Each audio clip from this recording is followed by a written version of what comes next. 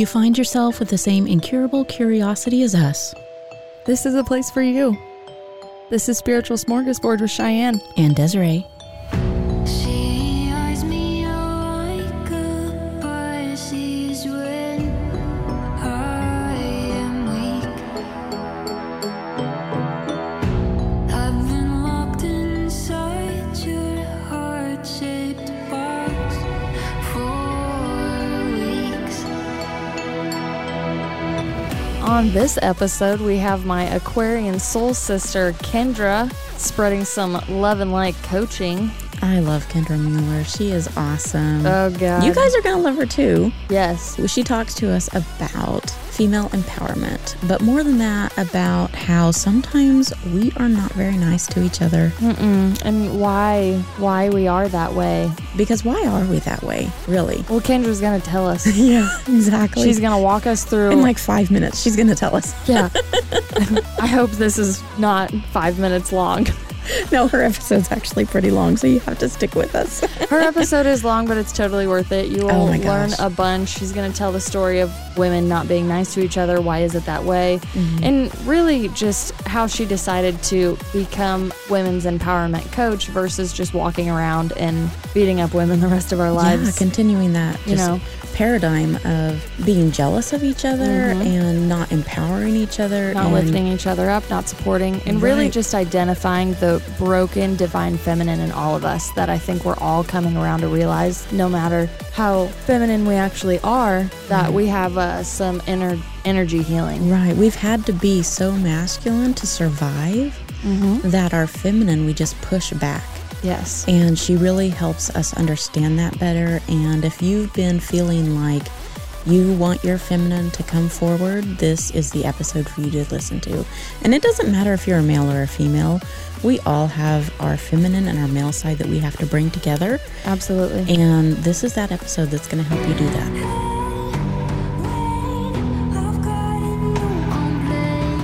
So I'm going to let you jump in and tell me a little bit about Love and Light Coaching, just a little bit of an overview, and then, let's see where this goes.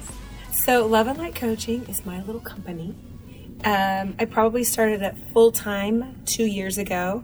Then COVID hit and put me it just came to this screeching halt for a second. But I jumped back in, and it's just been sort of the whole point of the Love and Light Coaching is to spread obviously light and love, but mostly throughout women, because women can be assholes to one another. And why is that? Have you got an answer yet? Yes, it all starts with them. Yeah. Right? I think I had a summit a couple of years ago, and at the summit I said, when you judge another woman, it has zero to do with that other woman. It has everything to do with you. Yeah. So if I can help women heal what's inside of them from whether it was something that happened to them, as a child or something that happened to them last week, then that's my mission. Because when we get along and we support one another, really magic happens. It's it's just a truly beautiful, beautiful thing. It really is. I think maybe we've been pitted against each other or something so that we don't create that magic, because it really is. There's nothing stronger than women supporting women. Nothing. They can accomplish anything. Yes, but so many of the women are like, how did she get on that podcast? How does she live in that house? How does she right? We have this this innate jealousy thing instead of this beautiful admiration thing. Absolutely, because somehow her having that rather than me makes me less, which isn't true. Not even a little There's enough bit. for all of us. Yes. Or because she got it, it's because she's pretty, or she did some weird sex act to get it. 100%. Yeah, I'm just what? I mean, I'm not against weird sex acts. I don't want to say I just that. don't need a promotion afterwards. Right. I'm good. I'm a hard worker. But sadly, that stigma's out there. It's the truth sometimes. You know? There's a name popping up in my head right now that I know of, and I'm like, oh, I'm not spilling that tea. But we all know it's there. But while we're kind of on that subject, I do want to bring this up that I feel like it's happened to you your whole life, where people assume you're a hot girl that's not nice. Because you can't tell this from listening, but Kendra's a hot girl. Kendra's really hot. She's like hot girl summer hot. No, I'm not. Okay, you have to take the compliments if we're going to lift each other up, okay? You're so misrepresenting me here. Not true. But I'm just saying, like, with your confidence, I'm not saying, like, be vain with me for a minute, but if I met you in an insecure format and you had the husband, you had the dog, you had the house, you had the kids, you had the career, you have the right outfit on. If my low energy self low energy self met you, I would be like, I just can't even talk to her. But then when you do, like, you meet this I'm a really cool, down-to-earth chick. I really am. And I get, like, soul sister vibes from you.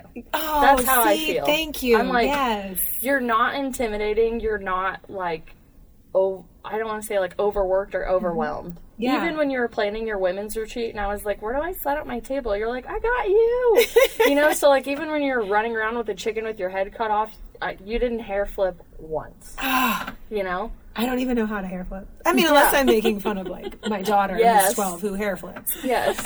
But that makes me happy because you get the stigma just by looking the way that you look, no matter how you look, right? Everyone wants to put you in a fucking box. Absolutely. And I have refused my entire life to go in a box. Like, literally my entire life. Yeah. I never wanted to be... Put this one on TikTok. Yes. Do not put me in a box. It's kind of like that. Don't put baby in a corner. Don't put me in a box. Label me. Because now I got to get ferocious. Right? I'm like, now I have to prove. Yes. Yeah. And if I didn't have to prove, how much would I do? But it's kind of in a rebellious way, too. Yeah. I'm like, let me show you. Right? Excuse me, let me pull up my sleeve. Pack your lunch. Right. I know. My grandpa said that to me my whole life, so thank you so much for saying pack a lunch. Because that's like, that'll be on, like, our family tombstones. Like, here we lie, Harper family, pack a lunch. I love it. Yeah. I love it. That's super great. Yeah. So, that's how it all came to be. Okay, so I think we all used to be corporate at one point, and I don't want to bash corporate super hard, because that's like saying... Never mind, I'm not even going to go with that analogy. It's not corporate that we all hated. It was the overworked, being drained, and, like, nobody being any form of family ever. Is that kind of what you got in your industry? I did have a family in my corporate industry, but I do now in, like, I guess, like, an office setting area is kind of what I'm getting. I just feel like a lot of detached people work together, and it's not... We're all trying to prove that we're the best one there. Yeah. And we're not being authentic. Yes.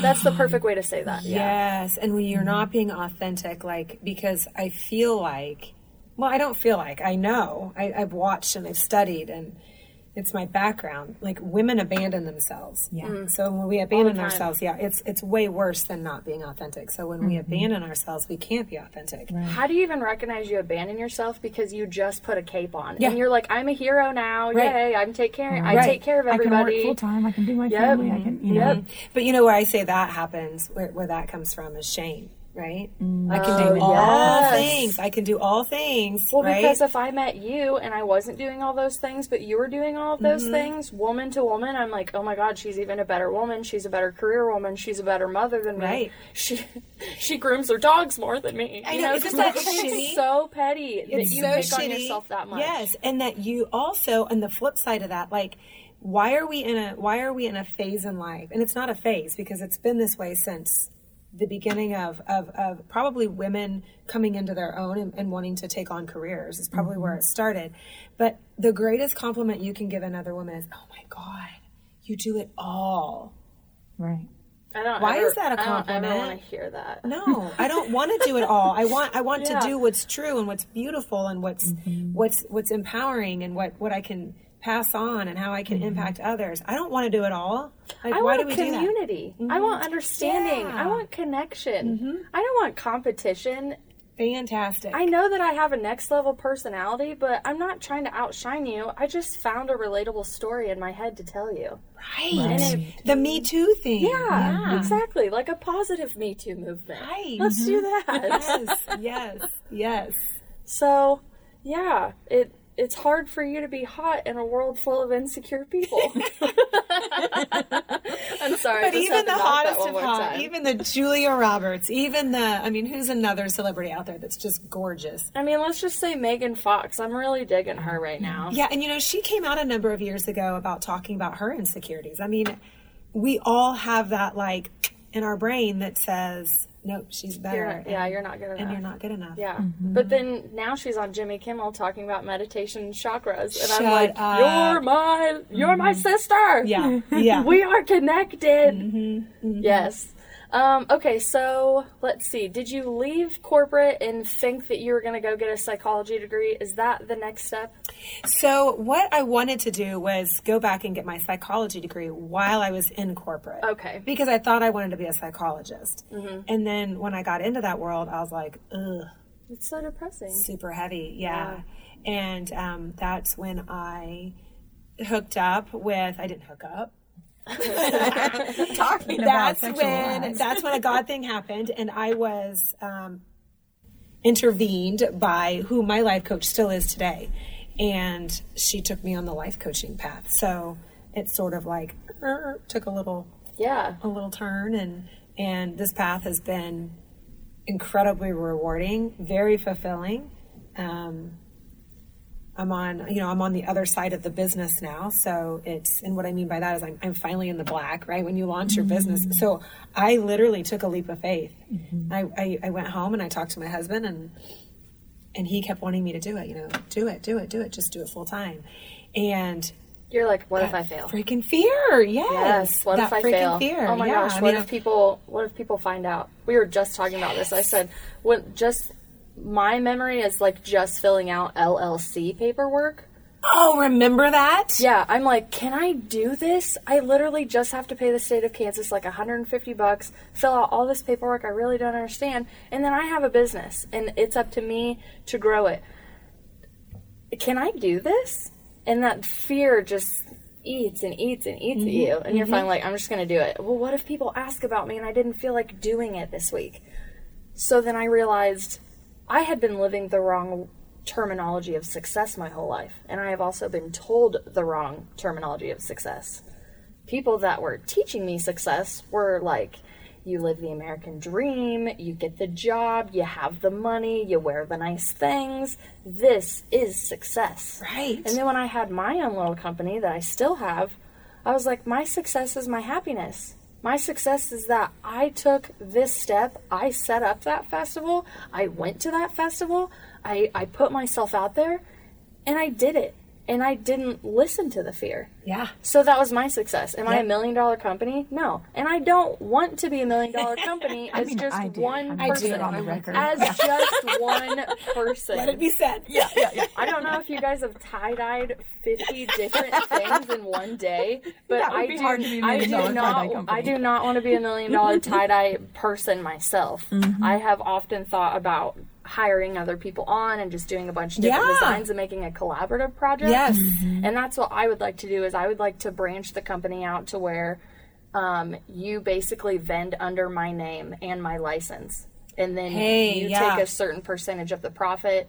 We split the fees evenly. It all sounds of like that she stuff. wants to be $1 million company. Oh, yep. But I want more employees. You cut me off when I said I don't want to be $1 million company by myself, because it's me sitting in my house staring at the ceiling, and I probably look like the Mad Hatter after about 30 designs. Right. I'd be interested to know how many $1 million companies are out there by themselves. So, one popped in my head.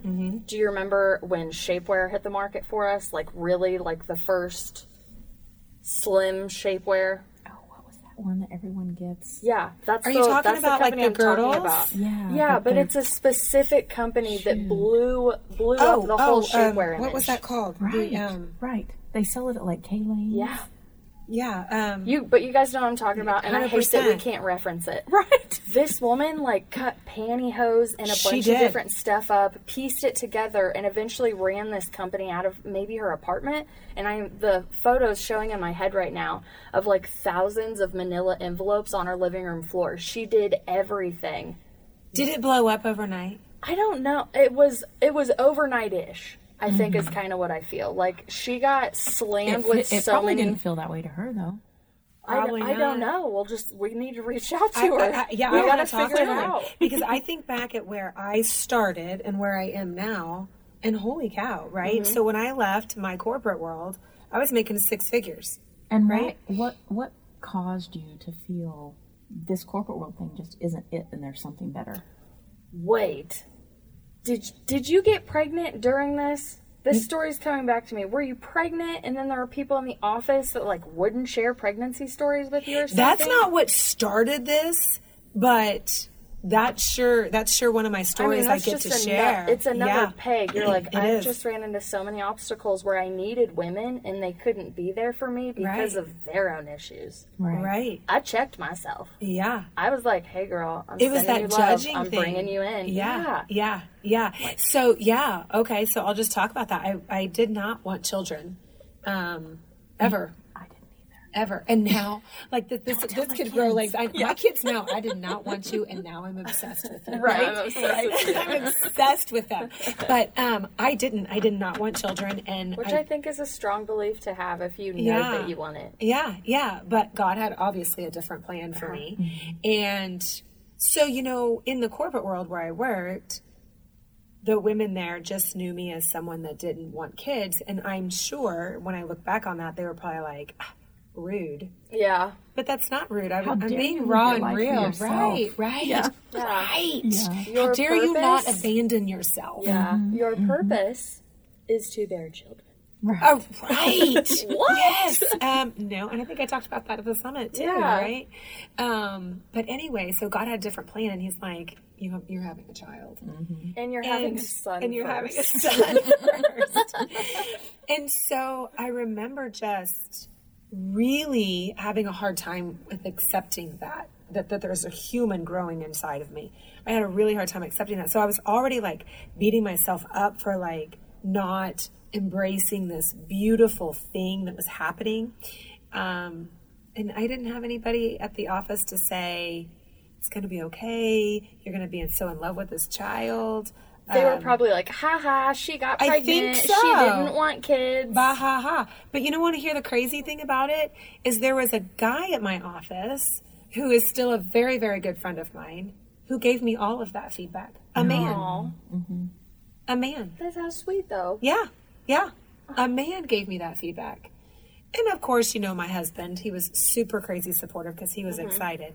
But as I went along in this pregnancy, nobody told me anything. Nothing. Nobody told me that after I had the baby, I might just sit in my room and cry. Or I might look at this baby and not want, the postpartum thing. Yes. Nobody told me that.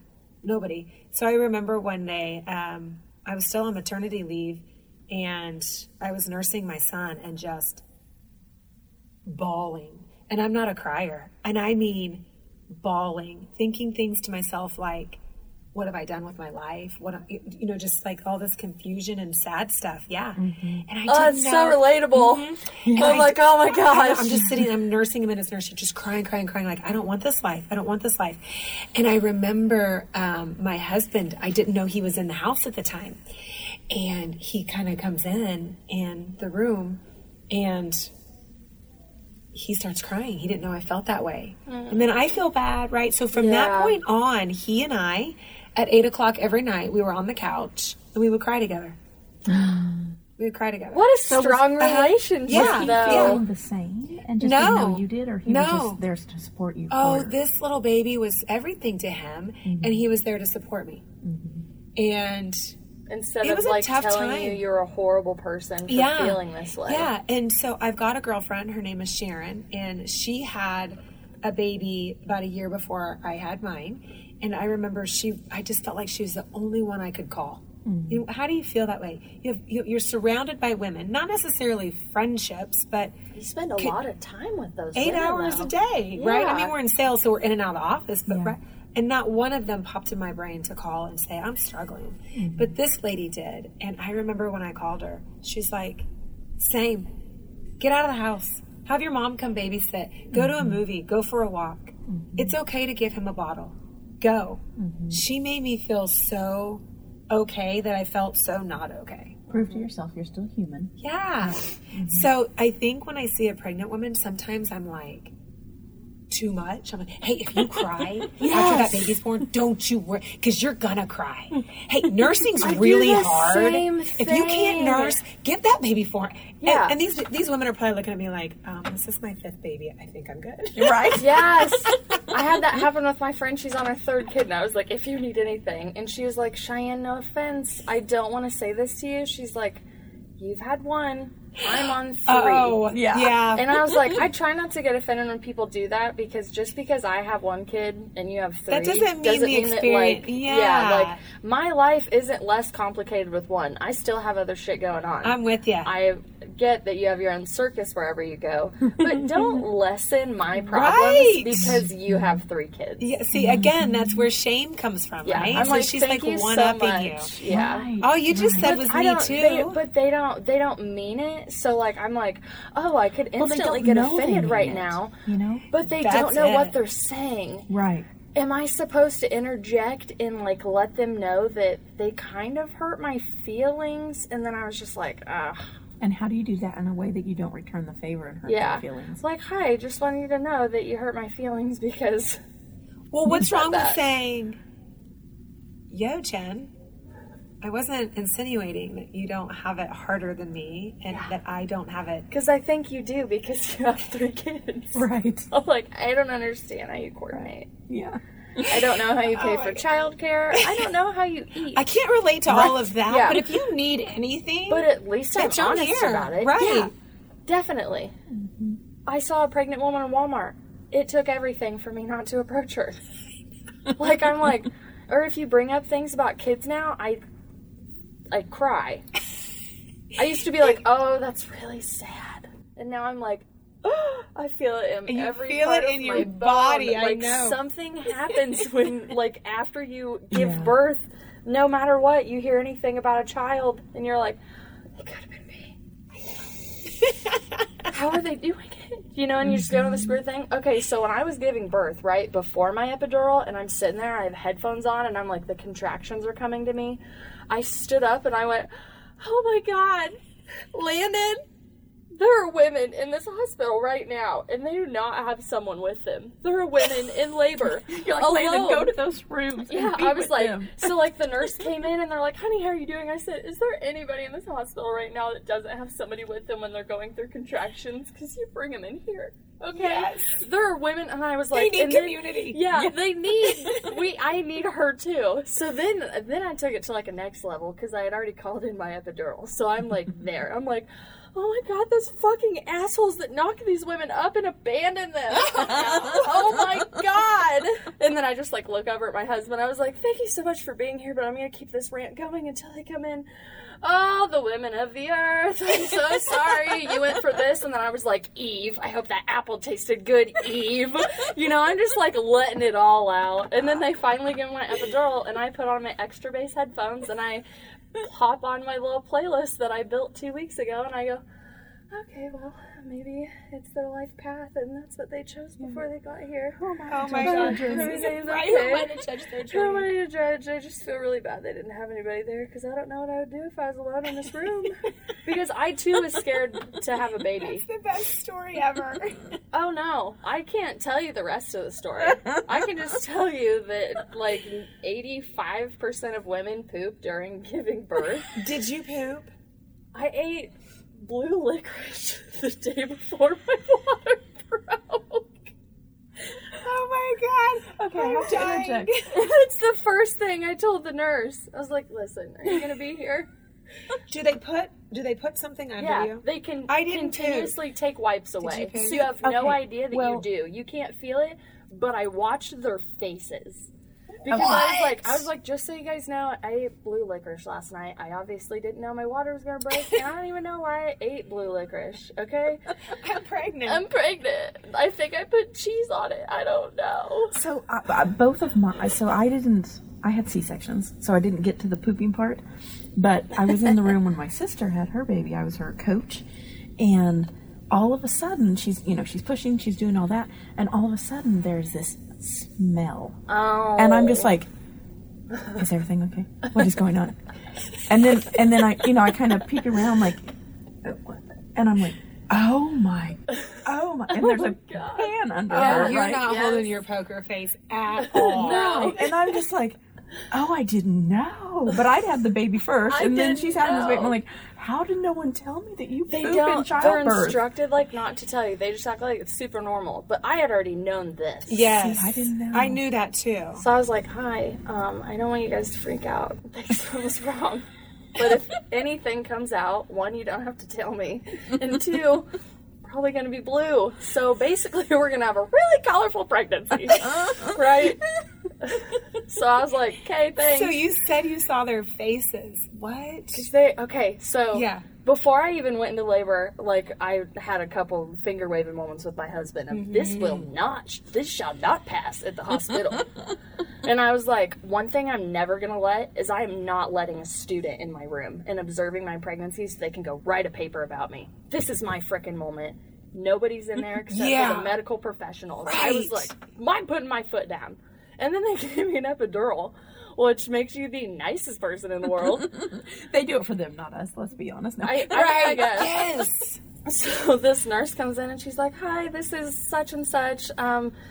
Like, we were wondering if she could, like, observe this. And I was like, oh, my God, I would love to help with the education system. Whatever you need. You abandoned yourself. I was like, whatever you need, you get in here. We're going to make a moment. And as I'm telling her this, I was like, I'm going to run into this bitch in Panera in 4 weeks. Just getting my green tea. And she's gonna be like, and she's blue. Yes, and she's gonna look at me and she's gonna be like, hi, you're the ones that I might have told my friends about that you pooped wrote the blue. paper about. Yeah, wrote the paper about. So I was like, you get in here. So, there was that. I had to ask for a C-section because I pushed so long that my daughter actually got stuck behind my pelvic bone. Oh no! And they kept coming and checking up on me. They're like, "How are you doing?" I was like, "I want to die."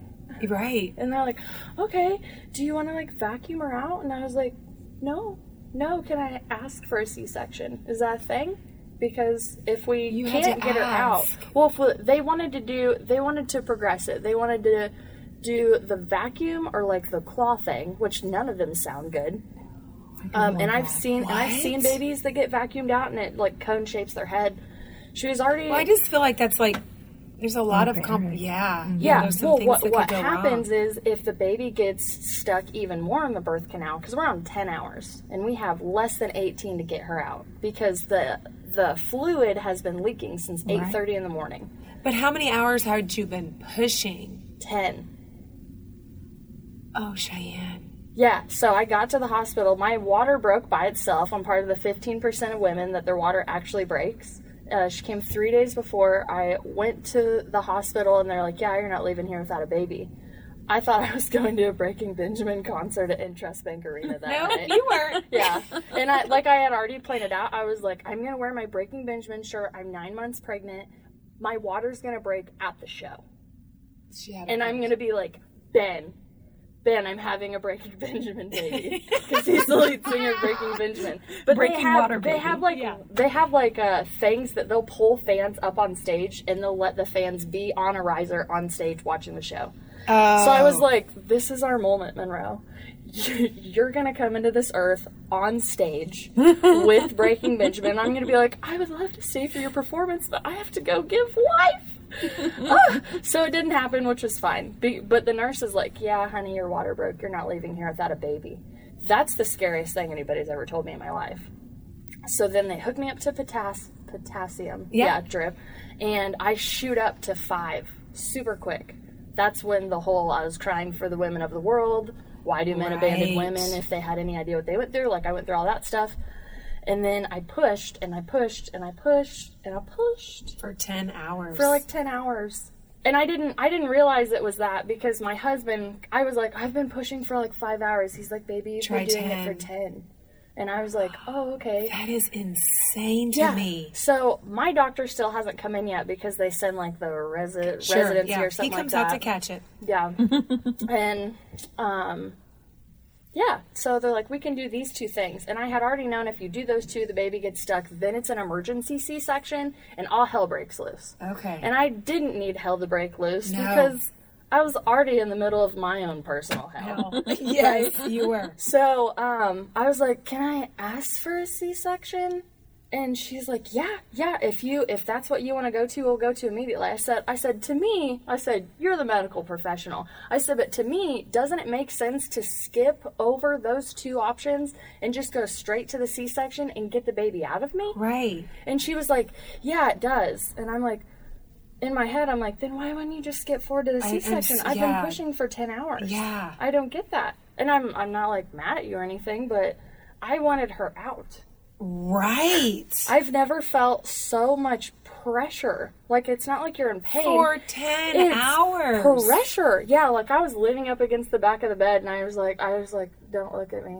I don't ever want you to remember me looking at this. This is not a moment. How many, like, minutes between each? Like, I thought I had it. I pushed my son for 3.5 hours and people were like, that's a long time. And you're telling me 10 and I'm over here going, I'm dying for you. Like, So I laid, and so if I go home to my friends, my story is the easiest. So I've never had someone be like, oh my gosh. yeah, somebody told me my birthing story was a cakewalk compared to them. And then I had multiple women tell me, oh, well, you had an epidural. Well, I gave birth to 3 kids naturally. Why does it have to be that? Gosh darn it. Here I'm like, Oh, no, I'm like this one's my empathizing favorite. with you and going, oh my Yeah, gosh. and I am with anybody. So I went back to work when I was 7.5 months pregnant, working 12-hour shifts, training for a new job, living in a hotel in Norman, Oklahoma. One of my trainers comes up to me. She's Hispanic, so I know enough Spanish to get through a conversation with you, and you train me on whatever skill I need to know. She comes up, and I'm working on a grill that day, and I'm doing all of the base recipes with her, so I'm cooking on a huge-ass grill. Serranos, jalapenos, corn, hot as a motherfucker, Right. and my belly is touching the button, right? So I'm like having to back up. I'm going to the back door. I'm sweating, like, and she's like, she comes up, and I'm not gonna like do an accent, right? I'm just not gonna do it, Right. But she's like, yeah, how many do you have in there? And I was like, just one. And she takes the tongs and snaps them in front of my face and goes, I had 2. You be fine, and walked off.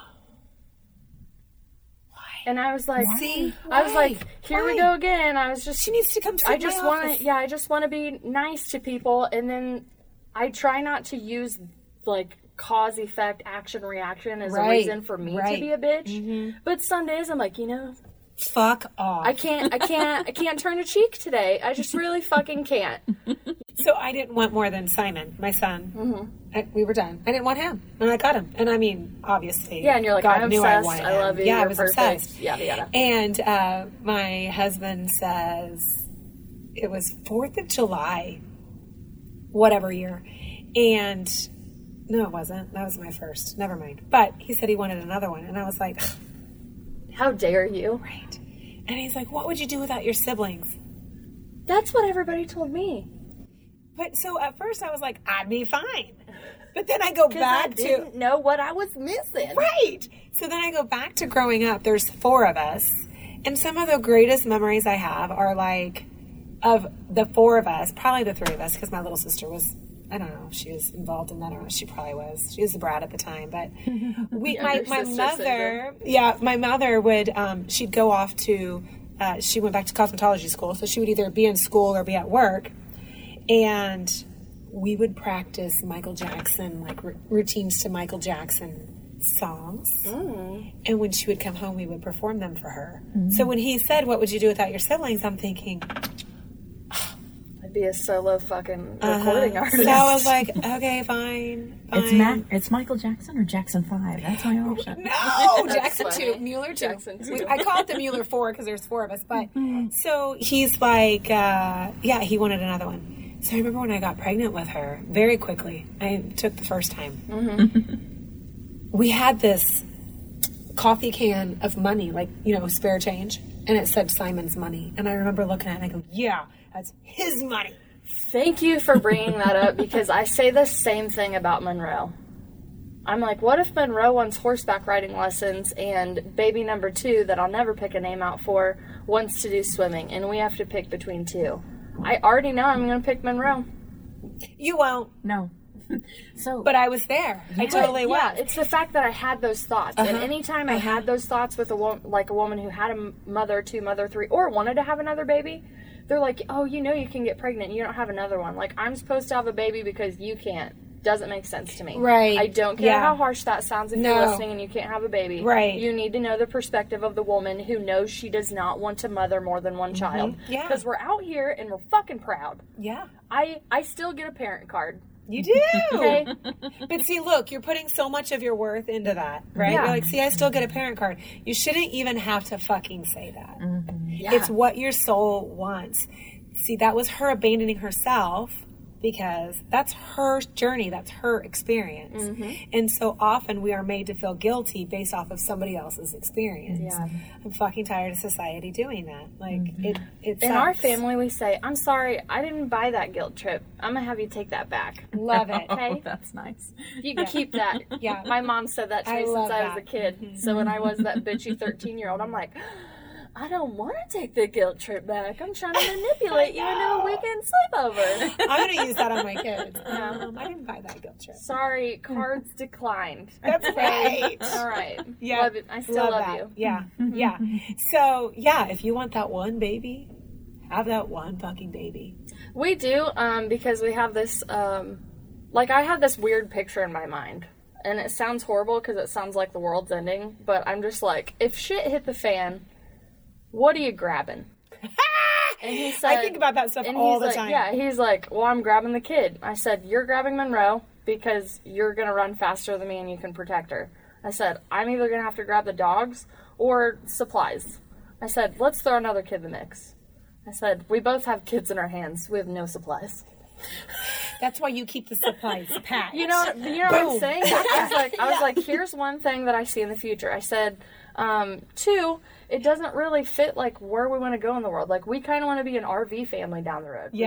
We cool. really, with the way the school system's going, like by the time Monroe goes to school, if she has to sit in front of a computer, no. Yeah. We're both going to be working from home by then. We're going on the RV. Oh, you want to see what a fucking zebra looks like? I'll take you to one. Sure. You're not going to learn it in a book. Right. I get that opportunity with Monroe. Yeah. If he slips one past the goalie next week when we're having a good time, we are not an RV family. Okay? Because I'm not raising 2 kids, 2 dogs in an RV.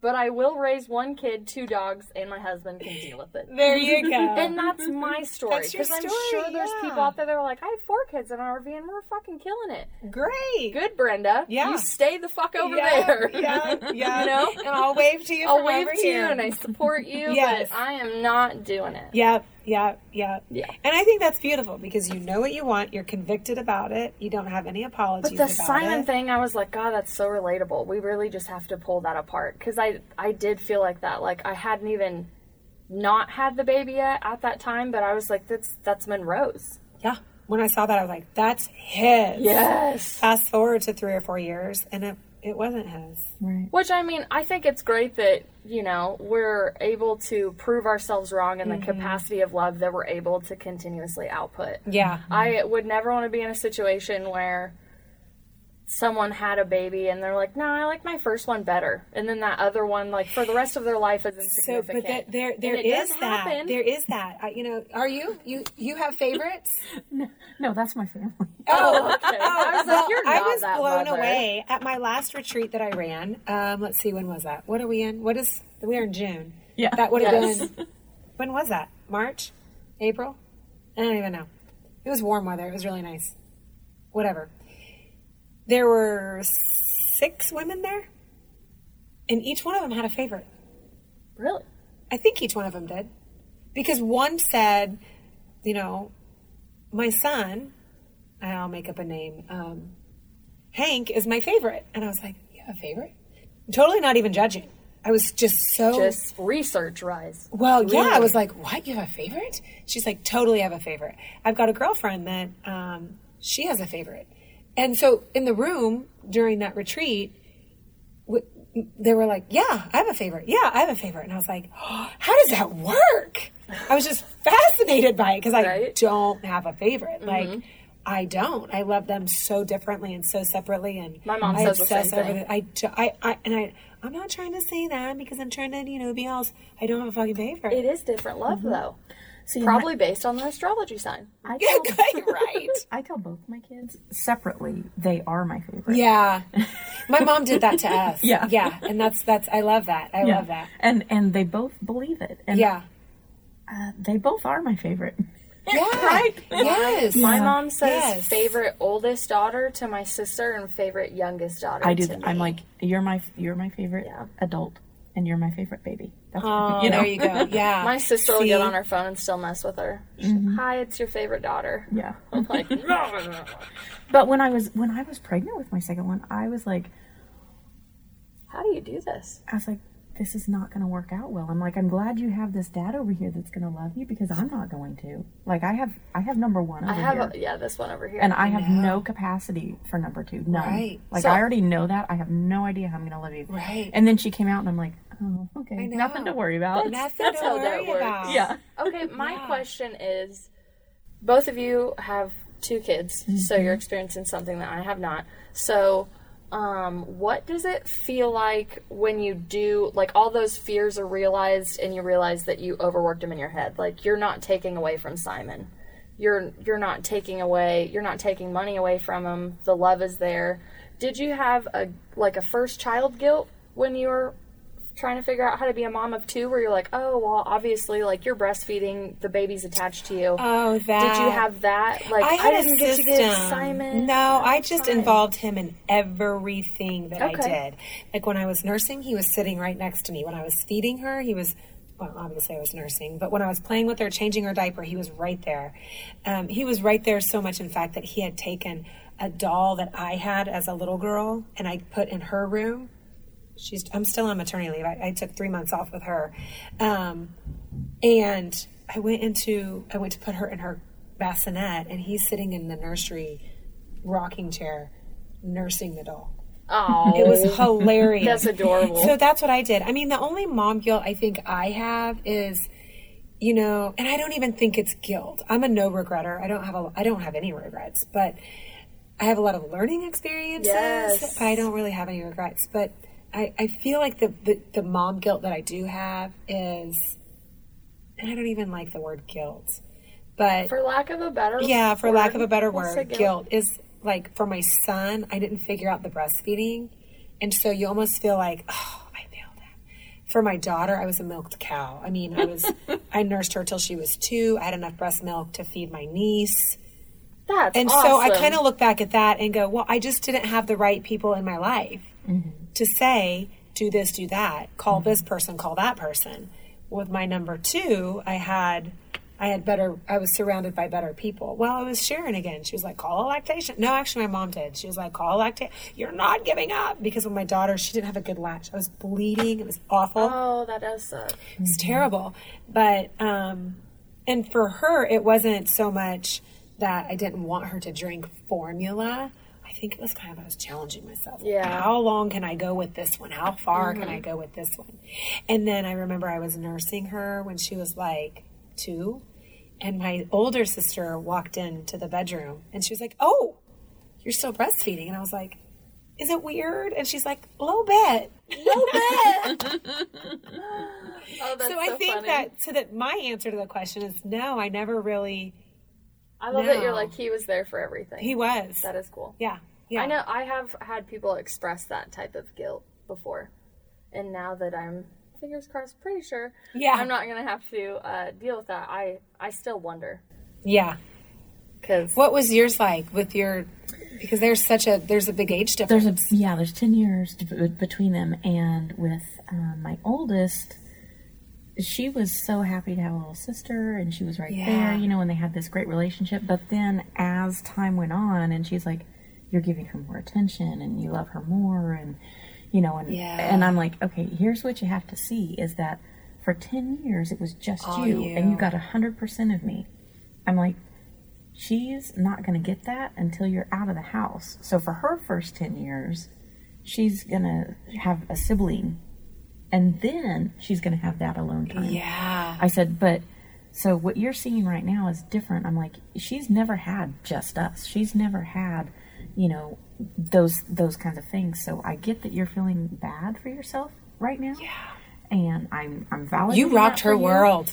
But just know that there's going to be a point in time when she doesn't have the sibling, and right now is this time for you guys together. Yes. And so I think she eventually kind of came to terms with that. But I think there's still a little bit inside of her that's like, you don't love me as much as you love her. Mm-hmm. She'll be sitting on someone's couch later on in life. She will. Yeah, she will. Well, and kind of like what I was talking about earlier, where she had that phase of, I hate you, you're no good, and blah, blah, blah. Luckily, it didn't last very long. But it's torture when it does happen. I know. Yeah. It's so, the dynamic with my daughter is, we have like this invisible, each one of my kids, we have like this, my husband and I call this invisible string from my heart to theirs. It's just, especially my daughter. Like, she was like, can I come today? Can I come today? And it wasn't, part of it was to see what it's all about, but like, she's got to be so close to me all the time. Does she look like you? Uh-huh. So- Well, I think she looks like her dad, but everybody says, oh my gosh, she looks just like you. Your little mini-me. Yeah, it's exactly Because what I they think say. the same thing about Monroe. Like, if you look at her, she's got, like, Landon's eyes, his nose, all of that. But you can definitely tell, like, she's my little mini-me. Yeah. And, like, inner child issues are one of the best things to dig into in therapy, is what I Yes, found. I work a lot with and people finding doing your that. higher Inner self. child work. Yes, I know in yes, therapy yes, they yes. say future self. You I say like higher to sprinkle the higher self Uh-huh, on uh-huh. because I'm like, hey, girl. But when I see Monroe and I realize I have inner child issues that I'm still dealing with, I see myself in her. Yes. And I'm like, Don't parent her based off of your inner child. yeah, and I don't want to, but the fact that I think it's weird, like, I'm like, oh, these are my issues, these are what I'm working on, and then I'm like, you're still a clean slate. I promise I'm going to do everything not to mess you up. Yeah. But I promise you are not going to get out of here without a couple bumps and bruises. Yeah, I look at my kids all the time and think, okay, I'm going to try really hard not to fuck you up. Yeah. But there are days I'm going to fuck you up. There just are. There just are. I had a We're guy human. at work the other day tell me, it was kind of profound. He's a Presbyterian preacher who has had plenty of practice at marriage and kids is probably what I'd say. Somebody was coming in talking about how they had like failed it as a parent. And he goes, whoa, wait. Hold on. Cardinal rule number 1. We have all failed as parents.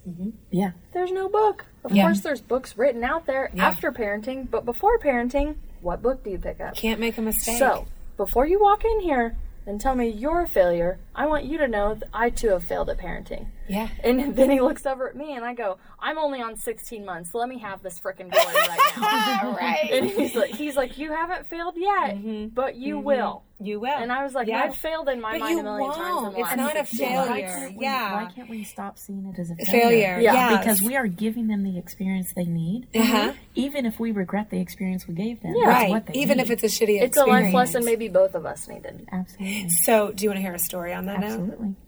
It's kind of a long one. You can edit it out, whatever. I'm not going to edit you out. So,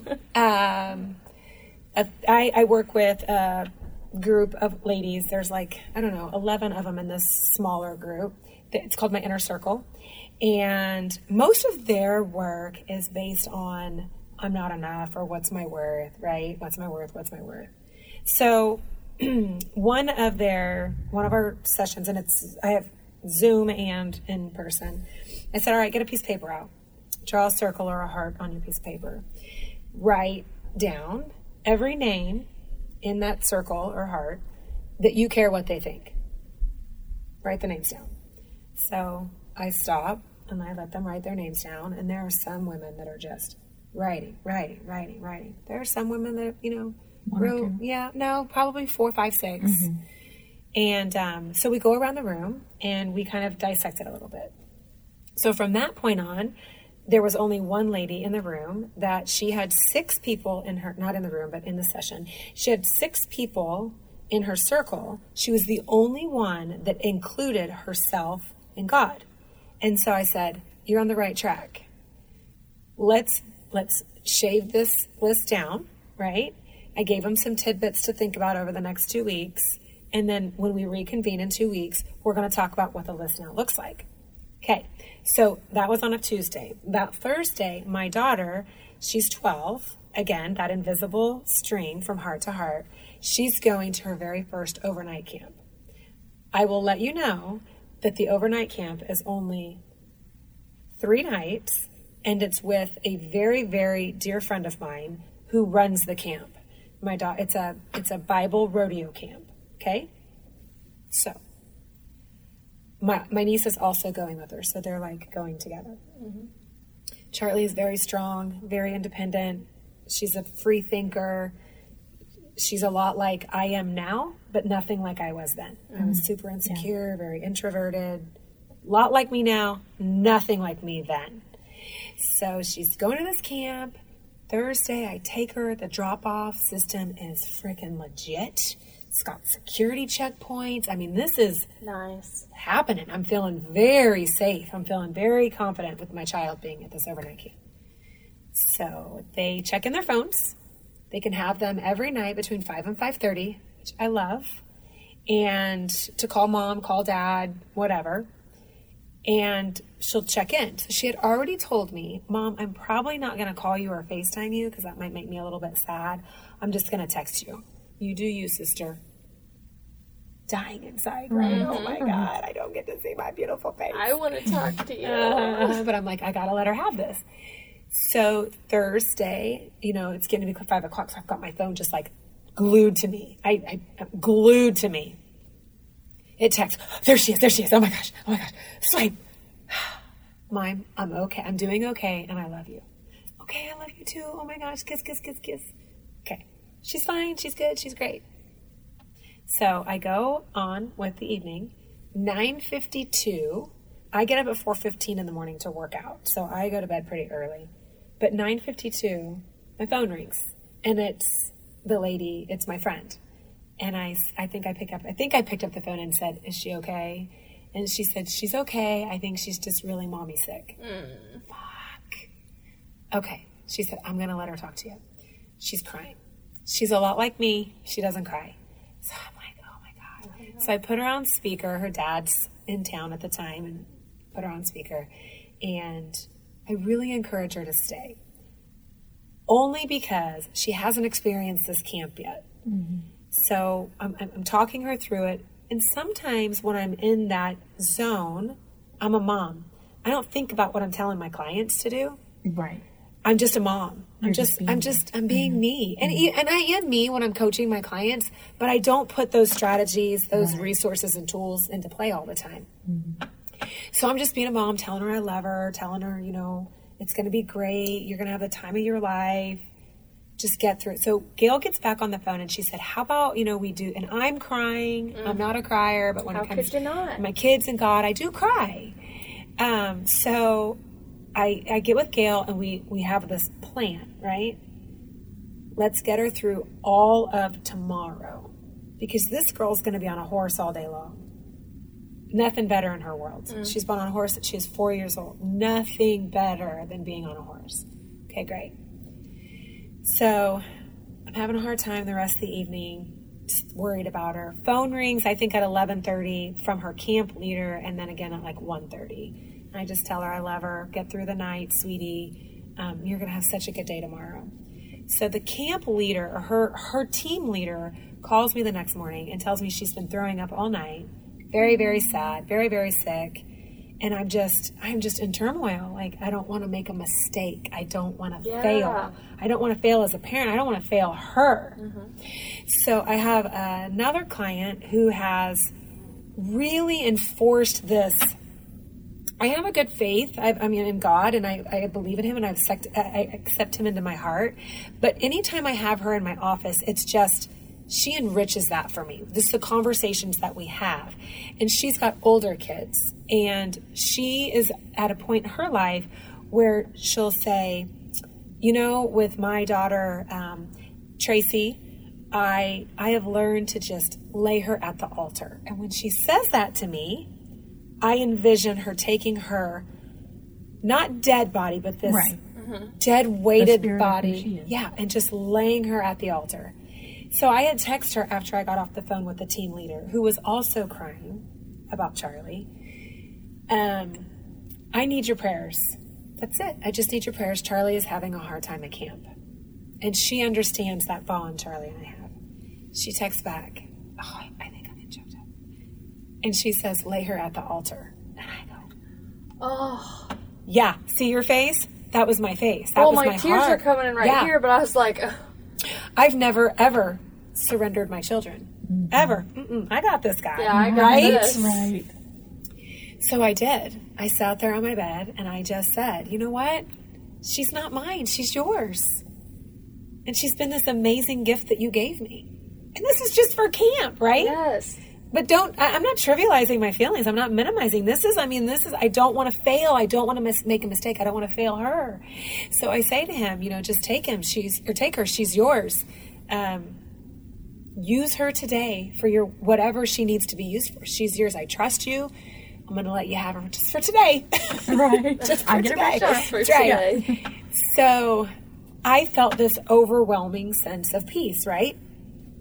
And I went through my day, and I realized in this moment, my circle, my heart that I told these ladies to draw on there, all that's in there is me and God. Now think about it. If there were more than me and God, and there were, say, you know, well, maybe I need to call Cheyenne. What would she do? I would probably call my mom. She's no longer here, but I would probably call my mom more for support. I could call one sister, and she'd be like, you let her stay, right? But she doesn't understand the internal struggles, or I don't know. She does understand our dynamic, but she parents differently. Yes. I could call my other sister, and she's like, you go get her. I could call my friend. Right? I'm abandoning myself. An inner knowing at this point. Inner knowing. Oh, Cheyenne, do you want to tell the story because you're I'm following sorry, it? I'm no, like, this I'm is like, great. Yes, it's just repeating in my head. It's like, oh, there's so a wall. I'm There's a not wall. There's abandoning myself in this moment, right? I'm doing the exact things I'm teaching these ladies to do. Stop abandoning yourselves. Find who you are, what you stand for, right? Who is in this circle? So now, let me fast forward. She had a great day. And her team leader calls me. She's crying, and she said, that girl's faith cannot be rocked. And I was like, what? She said, she has had a day. She spent time with another team leader in prayer. She has spent time with, the pastor took her off and started talking to her about faith over fear. And we're Catholic. We don't have, so she's having a different experience with faith than she's used to. You know, the Hail Marys, the Our Fathers, the Catholic guilt trip that I didn't buy, things like that, right? I love Not tattoos. that I'm. So then she says that they were on a ride together in the past year, and the lady's mother had phoned her. She's elderly and not doing well, and it wasn't a good conversation. So I don't know what happened. I didn't get the details. But she looked at Charlie with tears in her eyes and said, Charlie girl, I need your prayers. We've been praying for you. She said she whipped out a wonderful, beautiful prayer that gave me peace. She said, Kendra, she's wrapped here in discipleship. She's wrapped here in protection. And I could just vision this like force field around my daughter. And I thought, that's it. Me and God in this circle.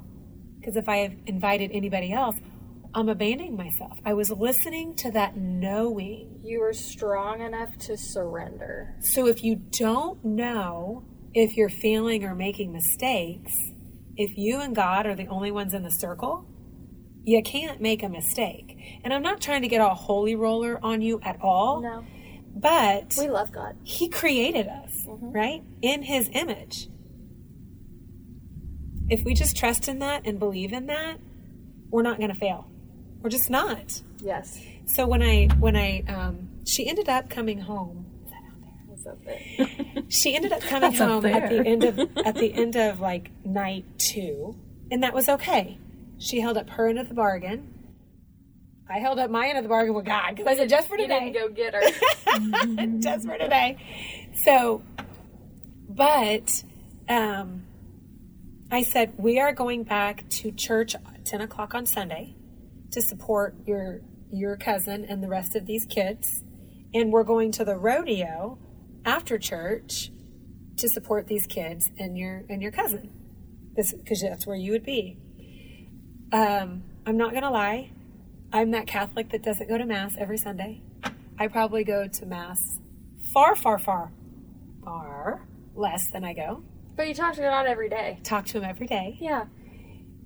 And I went to this cowboy church. If you've never been to a cowboy church, holy cow. Well, now I want to go. I My didn't even know soul they was existed. I didn't know there were watered cowboy and churches. fed so immensely with this pastor. But I'll speed the story along. During his sermon, if you will, he talked about God created us in His image. And I was like, oh, I just said that to one of my ladies just 2 weeks ago You're because she obviously asked me. speaking to me, sir. Yes, I'm here. Yeah. So he goes on to say that. So then he goes on to say, we put so much of our worth in our circumstances, in the car we drive, how much money we have in the bank, the purse we carry, what our hair looks like, who our parents are, who our parents aren't. Now I'm adding to this, right? Mm-hmm. So then I tell my ladies, I'm like, what if instead of writing all these names in this circle, instead of figuring out what my worth is, we asked ourselves, why am I here? Wouldn't the script flip? Wouldn't that change the trajectory of your life? And you could just see all of this, and they start crossing out these names in their circle. Right? That's profound. If you figure out why you're here, even in a moment, you can't make a mistake. You can't fail. As long as you're depending on that inner knowing and God. That's it. I love that story. I don't think it was long at all. And it just kept wrapping around. I was like, yeah, there's a string that ties together. Yeah. Yep, there Yeah. it is. Yeah. Yeah. So when I say, I'm kind of I don't know. I've been called a hypocrite before because I love crystals. I meditate. I smudge. Don't put me in a box. And I love Jesus. You're the only person that needs to label me. I do not yeah. need to label myself. That's right. I used to need labels all the time. You did. Yes. But it started at a young age. Because Society told you. I think the perfect example of needing to be labeled is like when you're a teenager and you're like, am I emo? Am I a prep? Yes. Am I this? So you go through all these weird fashion trends. Yes. Trying to find yourself. Yep. So then, I tried out so many different things. And I grew up in a hair salon, so I had highlights in kindergarten. I grew up in a hair salon. Ooh, we Love gotta it. get Yes. drinks. Yes. She's a Catholic and she drinks. But it's okay. Because I'm just going to confess that sin tomorrow and be fine. Yeah. No, it's fine. As I roll my eyes. Yeah. Now, I was supposed to be Catholic, which is why I think we'd go great together. Oh my gosh. Because I have just a wonderful perspective on so many churches that I've bounced in and out of. Yeah. But I realized, how severe some Catholics take divorce seriously the older I got, and I would be in these churches, and they would be like, oh, do you have a church? Have you been baptized? I said, no, my parents are too busy getting a divorce. Right. And fucking crickets. So I was like, I just don't use that anymore. My brother and sister were baptized, and I was not. Yeah, my parents were getting a divorce. I don't really think that's why. I think I was not baptized on purpose because I felt like I wasn't locked into something already. Yeah. Like somebody didn't give my soul away for me Yeah. to the religion that was indoctrinated into them through my family. Yep. Yep. So, growing up, I was like, I'm kind of, one part of me is like, I'm filthy. You know? Oh no! Because they're like, Right. like, what if you would have died when you were a 'Cause you're the baby? unclean one. Yes. What if you had died when you were a baby and you weren't baptized? You would have automatically went to hell because you Not were baptized. true. Not true at Not all. true. But when you hear that as a kid, you're You like, believe it. It goes you're right like, to your oh, no. subconscious. Yeah. So, and I had plenty of time. So the retreat that you went on, I did vacation Bible studies. I did Girl Scout retreats. Yeah. The church back home that I still am loosely associated with, they rented out this huge retreat center where I did the Girl Scout camp 10 years prior, and they were baptizing people in the lake that I used to swim in when I was a kid. Oh, yeah. So I remember I was like, oh, obviously I should get baptized here because I swam here when I was a kid, and I have a relation to this land, and this would just be this amazing, profound moment. Sure. I'm standing on the shore of this, and honestly, you also want to be baptized, so everybody can look at you and go, "Yay, you're one of us now!" Because And you're finally accepted. everybody Yeah. holds each other tightly, you know. Yeah. And I wanted that moment, and I'm standing there watching people get baptized, and I remembered I didn't really feel it was necessary to prove myself like that. Yeah. I didn't think it was necessary to just tie myself to them is kind of how I felt. I was Yeah. like, oh, I was baptized at this church, but I didn't just believe in the Methodist church's views Right. because my best friend was Mormon at the time, and I went to her church too. And then I had a friend that was Catholic, and I Yeah. had grandparents that were Catholic, and then I had another friend that went to another church, and I just kept bouncing all around. And I'm like, this is really confusing. How you're all right. Right. Yeah, It's like- they're all And organizations. you're all wrong. And you're because all wrong. Yeah. The other one is wrong. And Yeah. I'm right. Yeah. Yeah, so Yeah. I'm like, I'd be sitting in Bible studies, and we're talking about like gay people. No. Yeah, like, we're still trying to decide. So we're supposed to love everybody and not judge anybody. So what do we do if a gay couple moves into our town and comes into our church? Do we let them be a member of our church? Yes.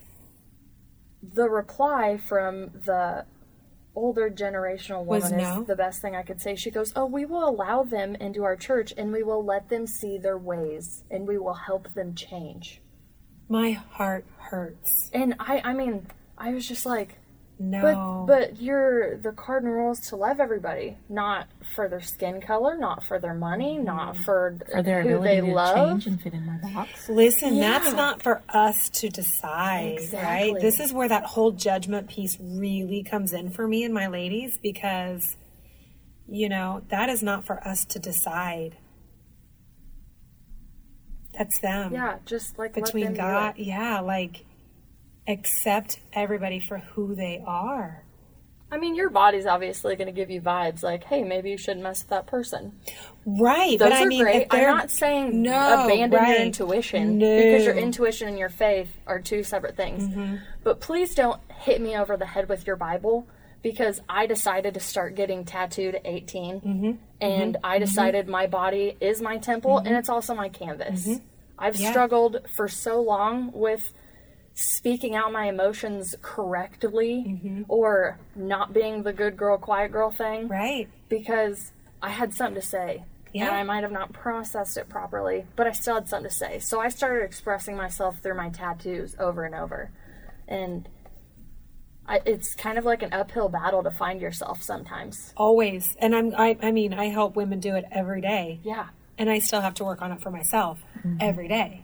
Right? Because it's a journey. It's not Always. a destination. It's not a destination. Always a journey. I'm doing a thing right now where it's just a social media, basically a campaign, but it's about self-love.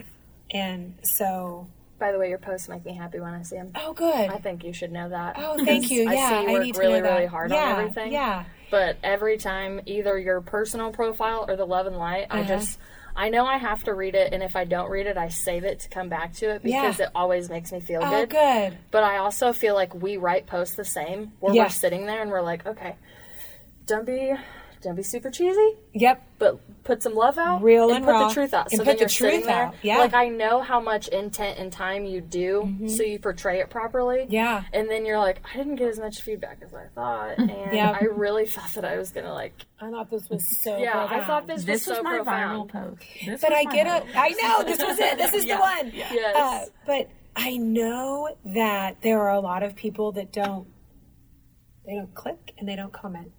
So Yeah. you have to think, I think about that. But I am also pretty good at being a ghost follower sometimes too. Yeah. Yeah. Not Yep. with you. Yeah, but I am. I can I'll- just admit I'm a really Well, good and ghost follower. sometimes I'm a little bit afraid to like anything. over because, and over and over. Well, no, because I don't want my algorithms to cater to that one, Yeah. that piece of whatever that content was. I follow people for a reason. And so that's why I don't scroll as often. I've got a list of like 20 people that I'll go peep in on. You're one of them.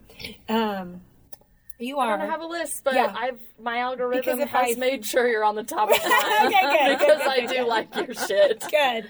But I so we were want her to talking know I about this. saw. I want her to know that I liked it, and I'm not just like, oh, it's the thing that I found is it's like it's not what you posted, it's that you posted it is what is starting to get people likes. Yeah. So yeah, they're like, which oh well, stinks, Kendra, yeah. Kendra posted like. I'm Yeah. not just liking you because it's No. your post. Right. I'm liking it because Because I you liked the legitimately post. like it and I Yeah. took the time to read it. Yeah, I yeah. don't care if your paragraph's 5 frickin' pages. I know. I'll just read it over my whole day. Yep. Yep. I'm going to take a break Yep. and read the second paragraph. But I have found that people are like, oh, I just liked the post because of who it was. I had no idea what it was. I know. Don't do that. I'm like, they could have or been they'll talking like about it how they based hate off of the people. picture that was posted with it. Yeah. Like, no, read the post. Which, I mean, I am guilty of that, but that's on, like, it's not people like you. Right. No, Like, no. Yeah. You two, if it's not her right when she posts, it's you and about a handful of other people. And they Yeah. they're all my friends with small businesses. Love supporting small business, even Yes. if it's not here. There's a boutique in Colorado, in Vail, Colorado, that she makes me buy her shit because I like because of her Instagram. Yes. But she's a small, locally owned business, so I love supporting local. But even if it's everybody not has here. an online store now. That's what Yeah. we said. We're like, Yeah. yeah, for season 1, we definitely want to like plug any local businesses that we can, that we believe in and want to support, not just for their episode, but down the road in the future, Yeah. bring them back, whatever you want to do. I'm like, eventually, like we have people we're going to interview from the UK. Fuck yeah, I'm plugging your Yeah. business because you work online. Yeah. Technology Yeah. has connected us in Yeah. a way that nobody had any idea we were Isn't- going to be able to do this. It's amazing. It's amazing. Yeah. I don't know why we grew legs on that one. Oh, I was talking about self-care, Yes. right? Yes, because a lot of people, here's what I'm trying to get my point across on self-love, self-care. Well, you brought up something in our interview where it was like, I'm really sick of everybody thinking that self-care is just pedicures, bubble baths, Yeah. Getting a and massage. getting a massage. Or eating a warm meal. because I eat a warm it meal. is, I love yes, myself. it is a part of it. But let's talk about the other part that, That self-examination part. Yes. Like that let me go buy some Lululemons and some sage, but no, I'm not going to do shadow work. Is that what we're talking to right. now? Or like looking inward and going, okay, own your shit. Making yourself Okay. the best version of you can be. Well, but I got own this it, one. right? What about spiritually bypassing your shadow work? So, hey, instead of sitting down and doing my shadow work, let me go do an ayahuasca retreat in Peru and just get that sickness out in 7 days. Well, I mean, I don't see a problem. you But said I'm Peru. saying the bypassing is what I'm Right. talking about. You when can, your, but you're when not your gonna higher fully- self is coming to you and they're saying, hey, you will do an ayahuasca retreat soon. But before you do this, you need this step to prepare. So You your higher do. self is coming to you and saying, this is the step you need. And then your ego is overriding your higher self and going, Ego's huge. hey, It's what I you call can the big skip flex. that bullshit and Yep. just fly to Peru. Post it on Instagram that you're going to go on this life-changing, mind-bending. Okay, hold purging on. experience. Great. So you go and you do that and you're posting it on Instagram. Did you break down and cry because you were a shithead at some point in you your were. life? Did you have a breakthrough? Did you do this? Did you do that? It's not just, I run retreats But like did that. your Not ego in lead Peru. you? I guess that's my biggest I point. think sometimes your ego leads you, right? So here's where I would Because say, it's spiritual, so it's going to be good for me. and it is, but here's what you leave on the table, Mm-hmm. right? Desiree, you come to my retreat and you have these wonderful breakthroughs. You look in the mirror and you think, here's where I could have been better. Here's where I need to own why my marriage isn't doing well. Here's where I got to own why I'm in the career I'm in. Here's why I got to own why I'm abandoning myself. It's get out of the fucking victim mentality and own it. Okay, but here's where you leave it on the table. You're going to my retreat or to this Peru retreat, which sounds amazing. You come to my retreat and you do all of this work and you have all these breakthroughs and you have all these aha moments and you're ready to take on the world. Okay? Here's where I call bullshit. This is what you leave on the table. Okay, I'm ready to do it. I don't need you anymore. I got it. Happens all the time. But do ya? Do ya? So that's why at my retreats, I offer more of me. Yeah, I'm still running a business, but my business impacts lives. But you're also not like, hey, come here and I'm going to help you for 30 days. And then your package ends and you'll never talk to me again unless you want to purchase my services again. Right, no. Which is out there. Right. So I love that you bring that up because I actually had a friend of mine not realize that she said this to me in the middle of kind of another one of her Dark Night of the Souls type thing. She finally realized, like, I think all I need is just really strong, empowering women around me, and I need to be okay that the other women that are around me are of the same caliber of me, and I don't envy them because I am as strong as these women, but I think all I need to do is be around women right now to heal, and then I'll be good. No. So I was like, and we had like That's just so gotten our naive, friendship back together in a sense. And I was like, I need you in my life right now. Like, you're empowering me. We had finally reached a mutual exchange of friendship energy where like we were just flowing and flowing. And she was like, just randomly one day, she was like, yeah, I just think for right now, I just really need to get my flow back. And I just need to be for right now surrounded by really empowering women. Which is a great place to be. And I was like, I want to be that woman, but if you're literally treating me like I'm a 30-day beach body program, and then as soon as you find your power, like I'm good. Yeah. Don't do that to me. Like, I had to be really vulnerable. I was like, don't get strong and think that, one, I don't need you, or you don't need me because you've leveled up. Right. We're not Beyonce and Destiny's Child right now, okay? Come back, Kelly Rowland. Let's do this. Yeah, that's a great analogy. Like, but seriously, fantastic. it's like, oh, we love Destiny's Child, and then out of nowhere, it's like Queen Bee, Yeah. which is great. Don't Queen Bee me. If you don't have someone in your life that isn't further along or I don't want to say better because nobody's better, but further along, more successful, go find that. Yeah. Right. Because she's going to, hopefully, if she's the right person in your life, she's going to grab you, right, and pull you up out of that hole and guide you and mentor you. It's part of community. It's part of belonging. So retrospect's really good for me. You ever have those, especially as an empath, you ever have those moments where you're like, I don't know why I feel this way. I don't know why this is happening. What's going on? Yeah. Not even 2 months later, you get Comes to to play fruition. it back. It comes to fruition, and you're like, oh, that makes so much sense. Oh, that's so wonderful. Those are the moments that I struggle with the most because I'm kind of like difficult with myself. I'm like, I know I'm supposed to be here for a reason. Just breathe. Like, this is what we're doing. Even the hard lessons, the good lessons aren't going to feel as good as the hard lessons. You need to look at yourself. Like, I have to consistently say it to myself because my ego's like, it's Fuck it, move on.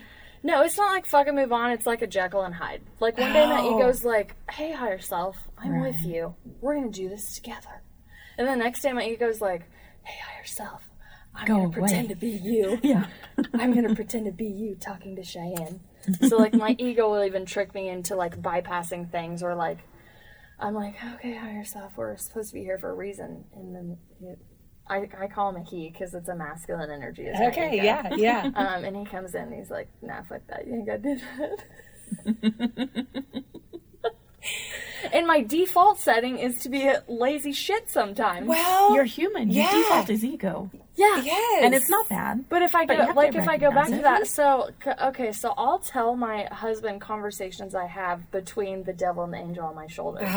And I was on the phone with him yesterday, and he said, your ego has a bunch of different voices, I've found out. He's like, one sounds like your mother. One's a very tricky best friend with about 4-inch long fingernails that flips her dreads. And the other one is just this dude that's like, bruh. Don't forget about your inner child. Yeah, which the inner child, yeah, she's great, but she actually still hasn't talked yet. Like, she does, but it's telepathy. So, like, she comes... She's not found her voice. She still comes She's up still and shy. she's just like... I'm here. Yeah, she does a shoulder shrug. But I'm still really good at knowing what I need to be healed as far as a humble, a centered, this is what I'm learning thing. Yeah.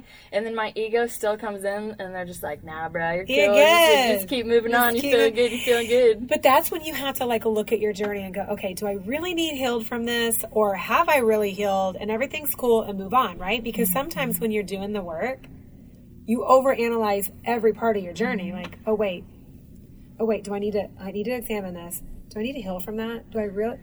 That's why your ego comes in. For someone understanding and knowing, this is something I need to heal from still, and this is something that I need to acknowledge and understand that I'm good. Yeah, sometimes a lot of that is revealed at retreats based on the process that I take them through those retreats. Mm-hmm. Some of it is really just like, okay, how is this, I'm trying to think of an example of an unhealed part of somebody. Abandonment. Yeah, that's exactly what I was going to say. How is this abandonment showing up in my life today? Or is it, right? So do I say things like, no, it's fine, I can do it myself. Mm-hmm. Oh, trauma response. Yeah. Super hardcore. Then I probably need to heal. Or if it's, I was molested as a child.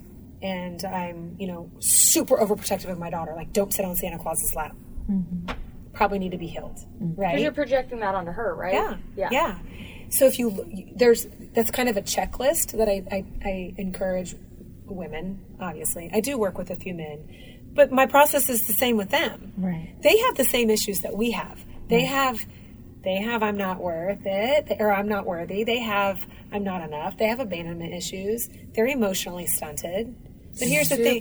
Stunted. It's all shame. Yes. Right. And shame washes over women much differently than it washes over men. Right? Mm-hmm. So I think they can still hide it in a toxic form of masculinity. Well, here's the thing. Society, always fucking society, has told men, no. Don't cry. Don't show your emotions. Provide. Yep. Status in the career. Coach your kids on the baseball field, football field, whatever. Mm-hmm. Make sure your son's a man, right? Not a wussy. Right. But what does that look like, right? So I had one of my clients. I was coaching them as a couple, and he says, Kendra, you're always touting, be vulnerable, be raw, be real, show your vulnerability. And every time I fucking do that at home, she beats the shit out of me. The only time I can be real and vulnerable are with my peers that are men, because they get it. What? Right? So shame washes over men much differently than it does women. Mm-hmm. And oftentimes women are shaming their husbands. Mm-hmm. Like, why are you crying? Right? So that's work. It's just different work. Yeah, when I see my husband cry, I cry.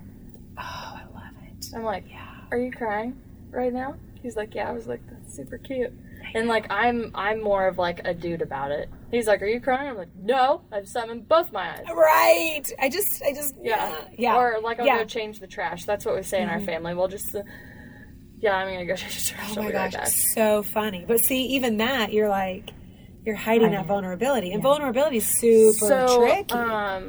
Let's see, vulnerability and forgiveness are the two biggest words. And then in my adult life. Mm-hmm. And in my inner child, it would go back to abandonment issues and not feeling good enough. Mm-hmm. And then if my parents hear this episode, they're going to tell me, why would you ever feel that way? We loved you, yada, yada, yada. And I'm like, I know. Like, but if you go back to, right. And if you go back to times in your childhood, that is where the abandonment issues came from. Those are the things that you have to heal from, right? Mm-hmm. So when I think of abandonment issues, for me, I'll be vulnerable for a minute. I think back at now I know my mom loved me. Like, when I think about being a kid, I felt so safe. I remember the feel of her hand in my hand. Mm-hmm. I remember the physical feeling of just feeling so loved and protected. But I was also told I was a difficult child. Well, that's because I was fucking smart.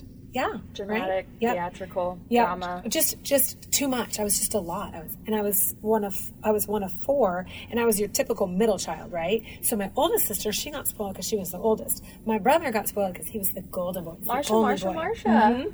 And then my younger sister got spoiled because she was the youngest.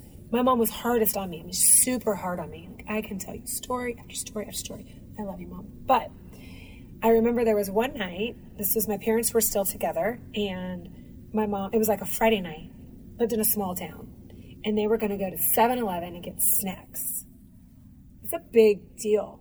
Big deal for my family. We're going to 7-Eleven and get snacks. I couldn't tell you how old I was. Maybe 10-ish, maybe 9, 8, I don't know. So I'm going to get my tennis shoes on. I'm going to go to 7-Eleven. I'm going to get me I don't know what I'm going to get. A slushie. Slushie, yeah. Weren't those called slushies? Yeah. Get me a slushie. And my mom goes, oh, Kendra, I want you to stay home. I'm just going to take the other kids. And I was like, the fuck? Yeah, I was like, that's fucked up. Just tell me what you want and I'll get you what you want.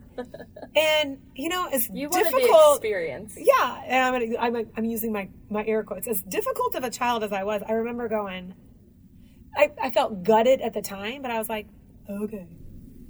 All right. She leaves. And my father looks at me. I've never told this story out loud. My father looks at me and she goes, she hates you. He says, she hates you. Thank you so much for being vulnerable enough to share that, but that literally just pierced. Ow. Yeah. I don't remember how I felt. I don't.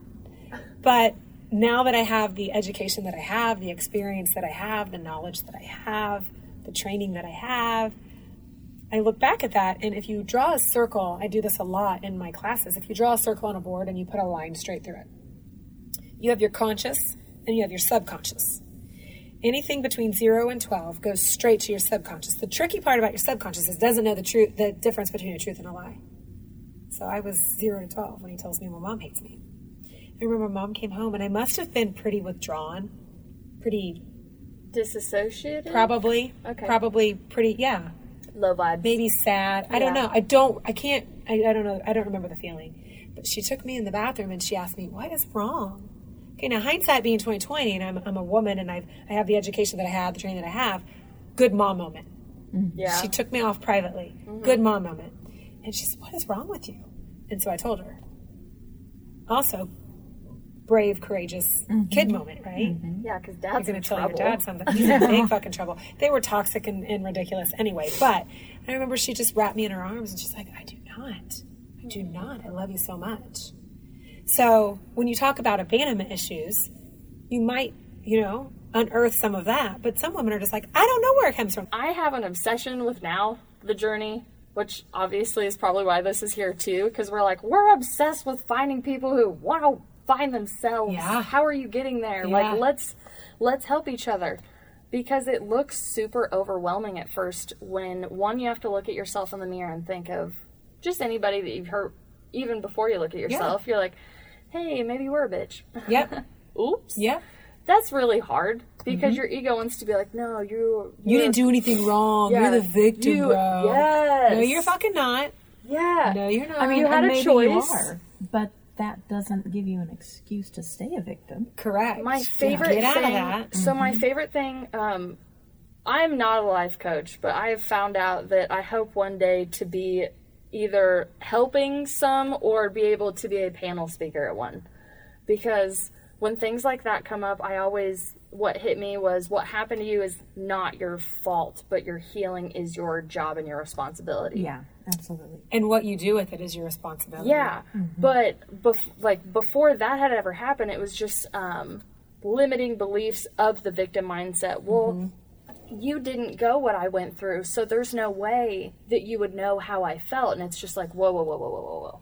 But what you I went understand. through is it's all relative. Yes. When I get the ladies in a group, one lady will tell a story where she almost died, and then the next lady, she's hurting just as bad because she's going through a divorce, and she's like, but you had cancer and you almost died, and I'm sad because I went through a divorce. I'm like, whoa. Yeah. Right? Your childhood was of constant suicidal thoughts. My childhood was, I don't know myself. My parents are divorced. I lie about everything because I don't know who the fuck I am.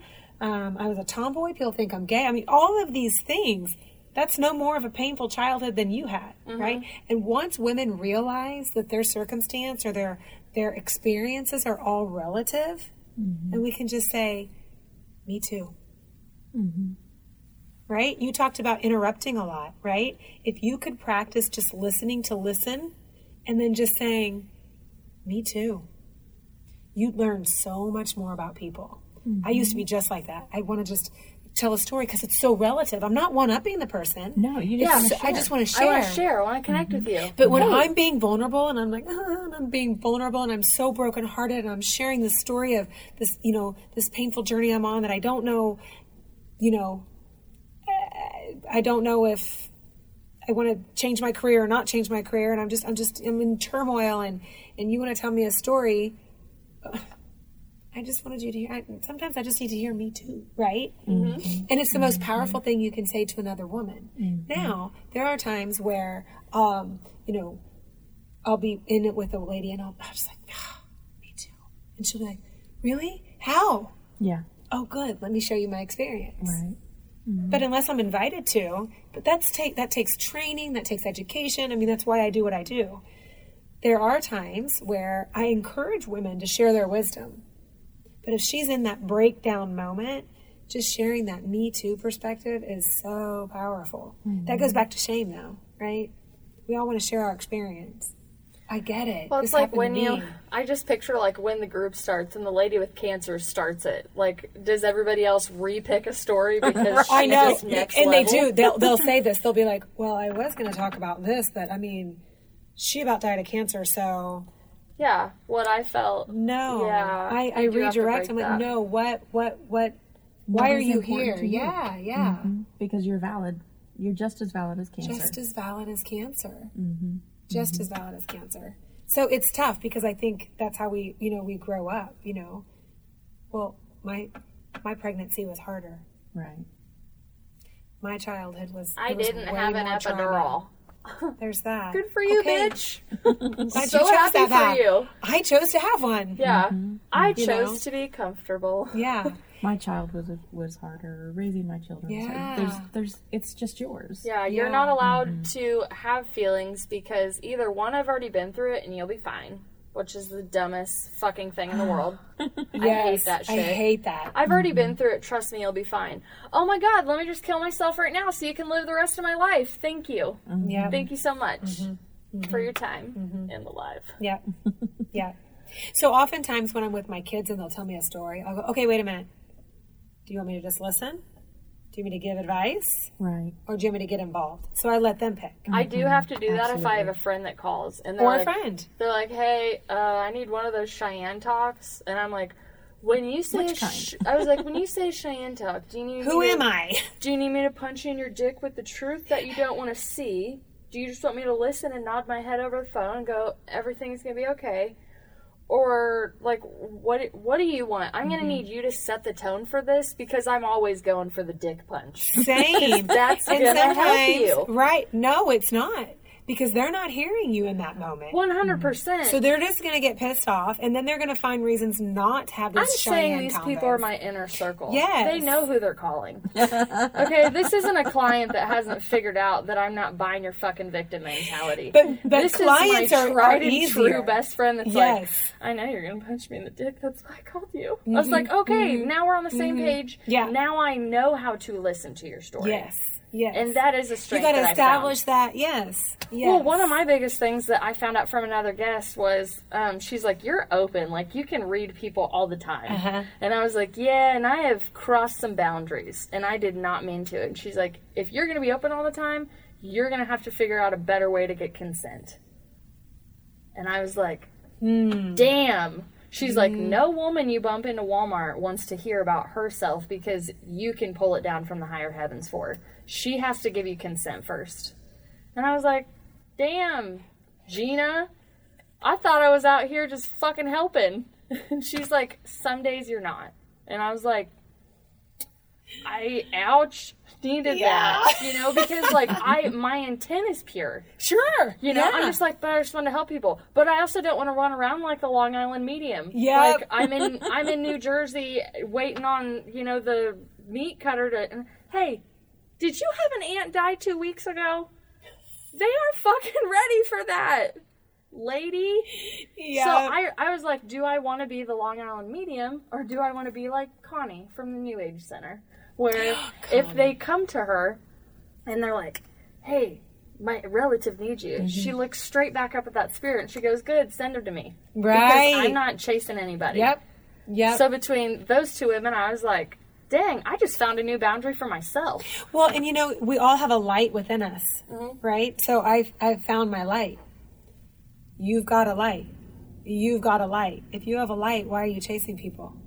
A lighthouse is meant for people to come to you. I just wrote a book about a lighthouse you for really? kids. About shining exactly the way you're supposed to shine. Yeah. So not I tell too that dim, to my not kids. too bright. Yep. I always tell my kids, you know, you are a beacon of light. Never let anyone dim your shine. Ever. I love that you say that. When you said it was the song that we learned in church, This Little Light of Mine. Yeah. Every time someone talks about that. The lighthouse is also my reference. I've referenced it a lot in poetry with like, oh, my light's right now so I can attract anybody, or like, even where is my lighthouse to draw me in? I'm about to crash on these rocks if that light doesn't show up. Yep. And my sister brought me sand from Destin, Florida. I use sand in my meditations if I really just want to project myself somewhere. And Destin, Florida has the like perfect sand. So instead of a Zen garden, I just put my whole hand in the sand and close it. And I'm like, I'm on the beach. Have you read where that sand comes from? What, Destin? Uh-huh. Are you about to fuck me up right now? So we went to Fort Walton Beach, I was which like, is am the I same supposed sand. to touch this? It's the same That's coast. where I'm getting at. Crystals. Okay, that makes me feel so much better. Go read on it. Is it like Crystal quartz? Beach? It's quartz. That would make sense because it's so powdery and fine. I have to go there. I thought you were going to tell me like they pulled it out of an elephant's ass or something stupid. I'm like, It's all natural. From there, I read it when we were there. And I was like, I have to go put my feet back in that now that I know. Yeah. I've always felt so good and so centered, and I'm obsessed with sharks, and I saw my first real live shark at There. feeding appropriate time, or not supposed to get in the water. Feeding appropriate times for not getting in the water with sharks, PSA, is if the sun is dropping, birds are diving down to get food, or again, the sun is setting, it means sharks are going out to feed. And they actually draw closer into the shore because the currents are moving in. That's my shark PSA. I have to add that in. Because I'm also terrified of sharks, which is also what keeps me out of water. Yeah, I go to the beach and I let the waves hit almost up to my feet, and I go, thank you, God, but I'm going to stay part of this food chain. Okay, but who hasn't had that big amethyst geode that you can sit inside of and they close the door and like... I haven't done that. No, I want. Like every time I see that, I'm like, oh, I need that. I know. But I think sitting on the beach at Destin would be just like enveloping in crystals just as much. I totally get why people bury themselves in the sand there now. Because I slept I don't slept think on they that know. beach. Right. You think? I didn't know. You guys didn't know. No. Is it Ibiza or Ibiza? Do you guys know the pronunciation? The country? I don't know. Okay. Belize. I know Belize. Yeah. Ibiza, however you want to say it. I am pretty sure that the whole like country, the underneath of it is rose quartz, and that's why they said it's so creative. The culture is so full of love, and yada yada yada. When I found that out, I was like, I would give up. I want to go. there. I want to go. Yes, I want to go. I just added to the list. So if you like Destin, try Fort Walton. It's across that bridge, and it's just a little less touristy and a little more laid back. Is it the same sand? Yeah, Perfect. Yeah, That's how I knew. love the sand. But yeah, sand, awesome. She brought the sand back. I found a little thing. See how bad we are at tree branching? Yep. Welcome to our coffee talk. it's growing legs. It's this little glass thing that kind of looks like a makeshift lighthouse. So I put the sand in it. I put a bunch of crystals in it, a sage stick, and the little thing in it says, be the light, be the lighthouse. So every day I get up for work, doing all my shit, and I look over at this thing. One, I look at it every day because my sister brought me the sand, so now it's considered a Shayna trinket. And everything my sister gives me, breathes on, recommends, it is a holy word for me now at So this point. funny. Yeah. So yeah, I have my little lighthouse at home. You wrote a book about a lighthouse, and you're over here being a lighthouse, and then being like, hey, you're a beacon of light. And I remember being sarcastic with people years ago when I was working in corporate, and I was like, I just want to be a fucking beacon of light. Shit. And I would just be pissed about it. And you were. Yeah, because I was pissed at myself because I was like, you know you have a lot of work to do. You know that your purpose is more than this, and you can be better than what you're being right now.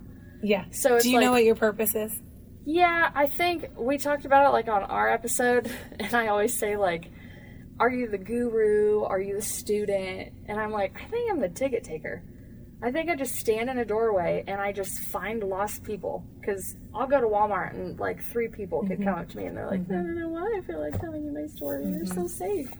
And it was like a big joke to me for the longest time because my family would even notice it. Yeah. They're like, wow, like people just come to you. And I'm like, I love people. But I would talk to them, and as they were like telling me their story, I'd be getting instructions on what I was supposed to tell them back. Sure. At that time, I thought it was me. I was like, damn, you're an old soul, Cheyenne. No, I'm just a vessel. Never us. We're just a vessel. I'm just a vessel for the I divine. ask you because I can normally, when I hear people's stories, at the root of everything I do, I help women find their purpose. So I asked you if you know your purpose, because usually when people are telling me their stories, it's a gift. I know their purpose. Do you know our purposes? I'm not sure on yours. I haven't heard enough of your story, but I know Cheyenne's purpose. So the tricky thing about my story is I have 2 timelines, and I have my mom's life and my dad's life. So even when I'm like, yeah, I struggled with suicide my whole life, that is, so like this is reality, this is what I'm living, and I'm living my own inside reality here. So again, when I'm like picturing my family living to it, they're like, I had no idea that Cheyenne wanted to kill herself for 12 years. Right. Why wouldn't you come to me?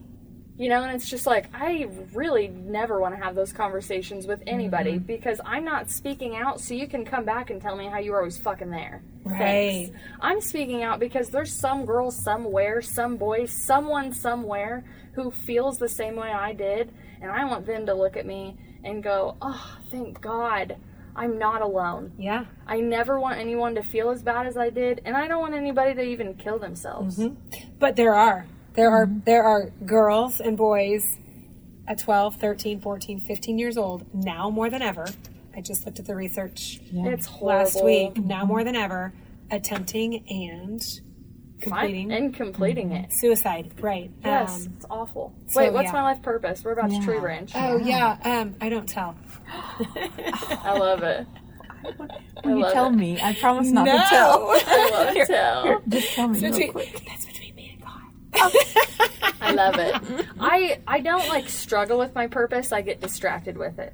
Like I still want to put on my hero cape even with like all of this because I'm like, we're supposed But it's to not share. about us. I know. I'm like, I'm supposed to share. I don't want to keep this to myself. And then they're like, it's not time yet. Yep. So I'm like, oh, okay, God feeds the birds, but he doesn't put the worm in the nest. Yep. Got it. Yes. Thank you. I like that analogy too. Andy Andrews quote.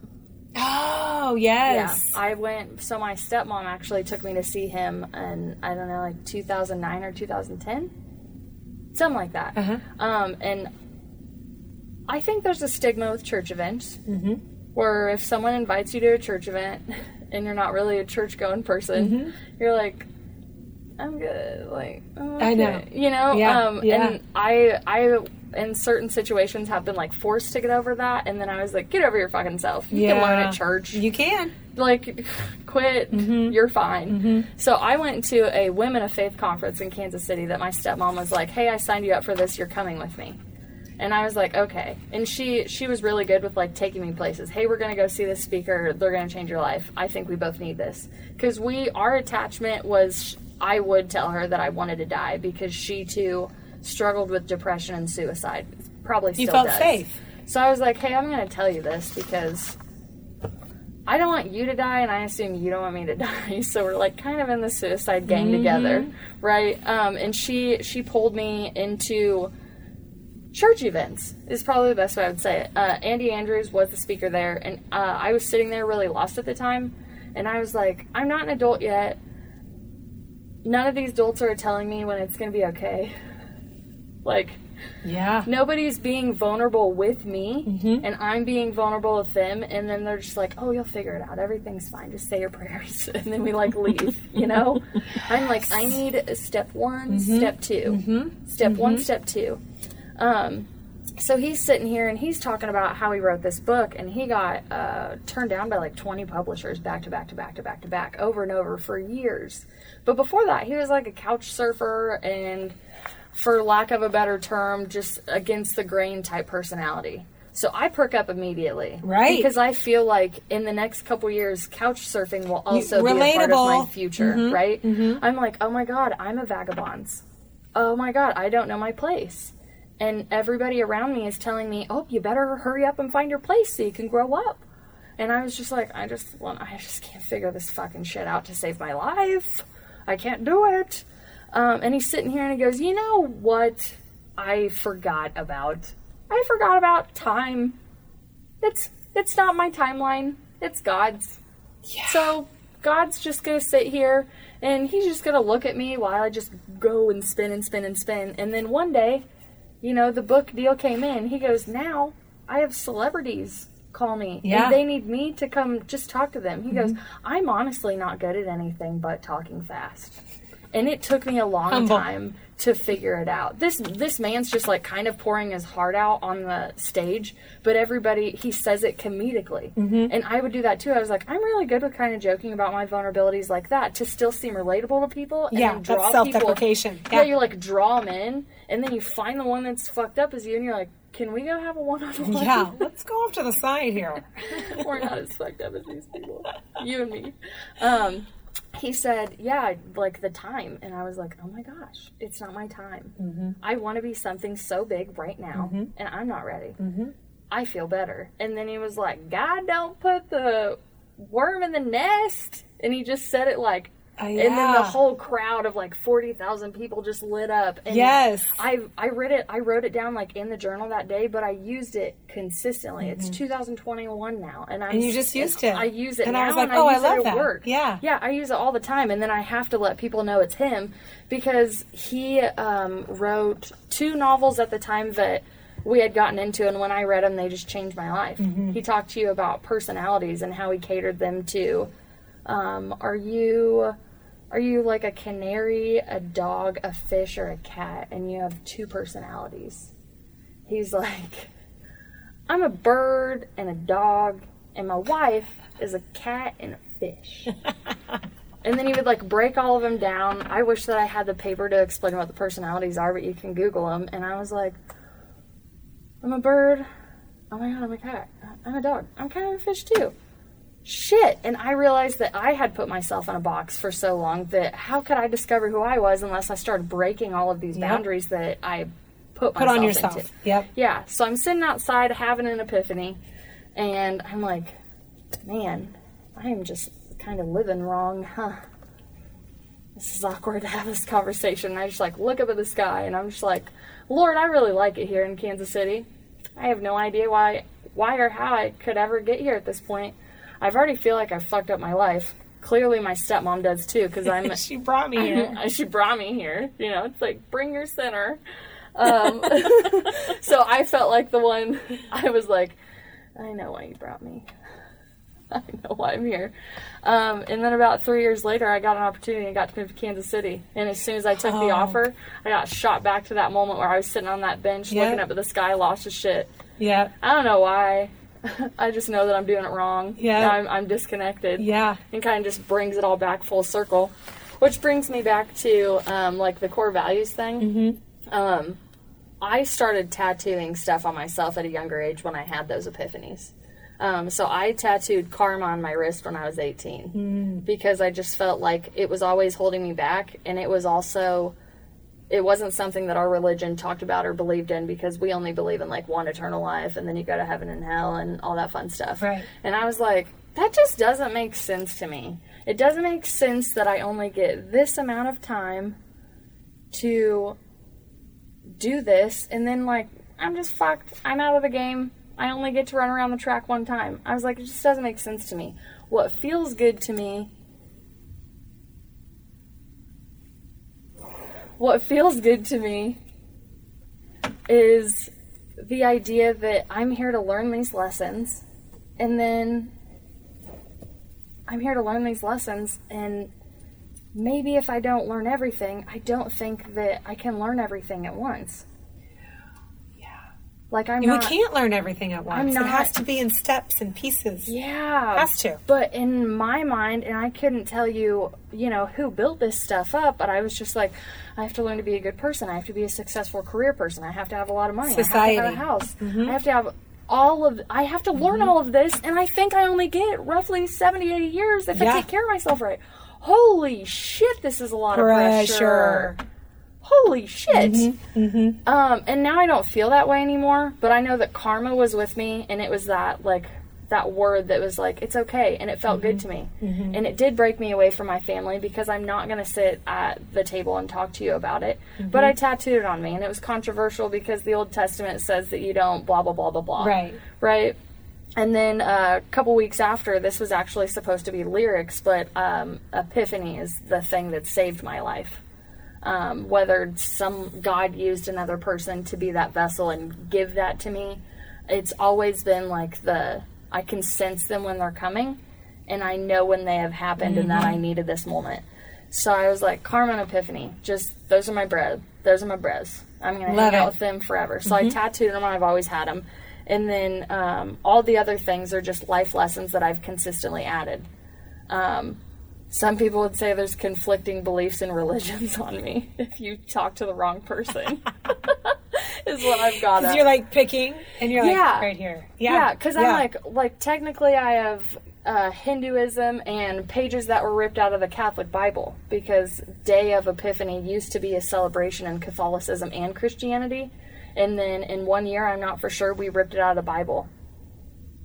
I have no idea why. It was an actual celebration. Interesting. Yeah. Because I just typed in Epiphany, the word Epiphany in the Bible one day, because I was trying to connect everything, and I was you found that. I was like, why don't, it's such a beautiful concept, why would we rip it out? And I just kept going. So, like, I have the comprehensive analysis of the Bible. It's a quote called Ignorance of Man that I tattooed under here. So if people actually see my stuff, they're like, what does your arm say? And I was like, oh, it just says, for we are but of nothing and know nothing, because our time on earth is a shadow.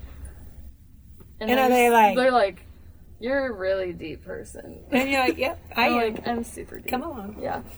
Are you okay? I'm asking consent.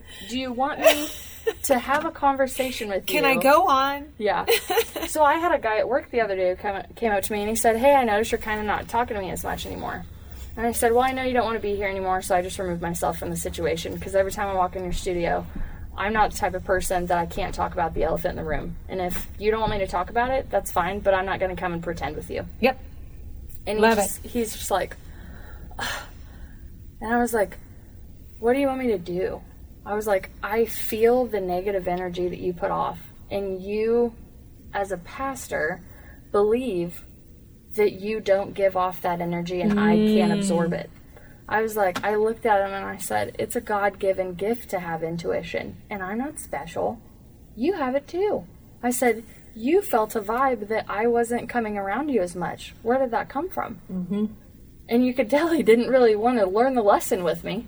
He was just like, oh, because I'm a youngin' to him. That's his block. You're young. You don't know shit. You're only 30. Wait till you're 70.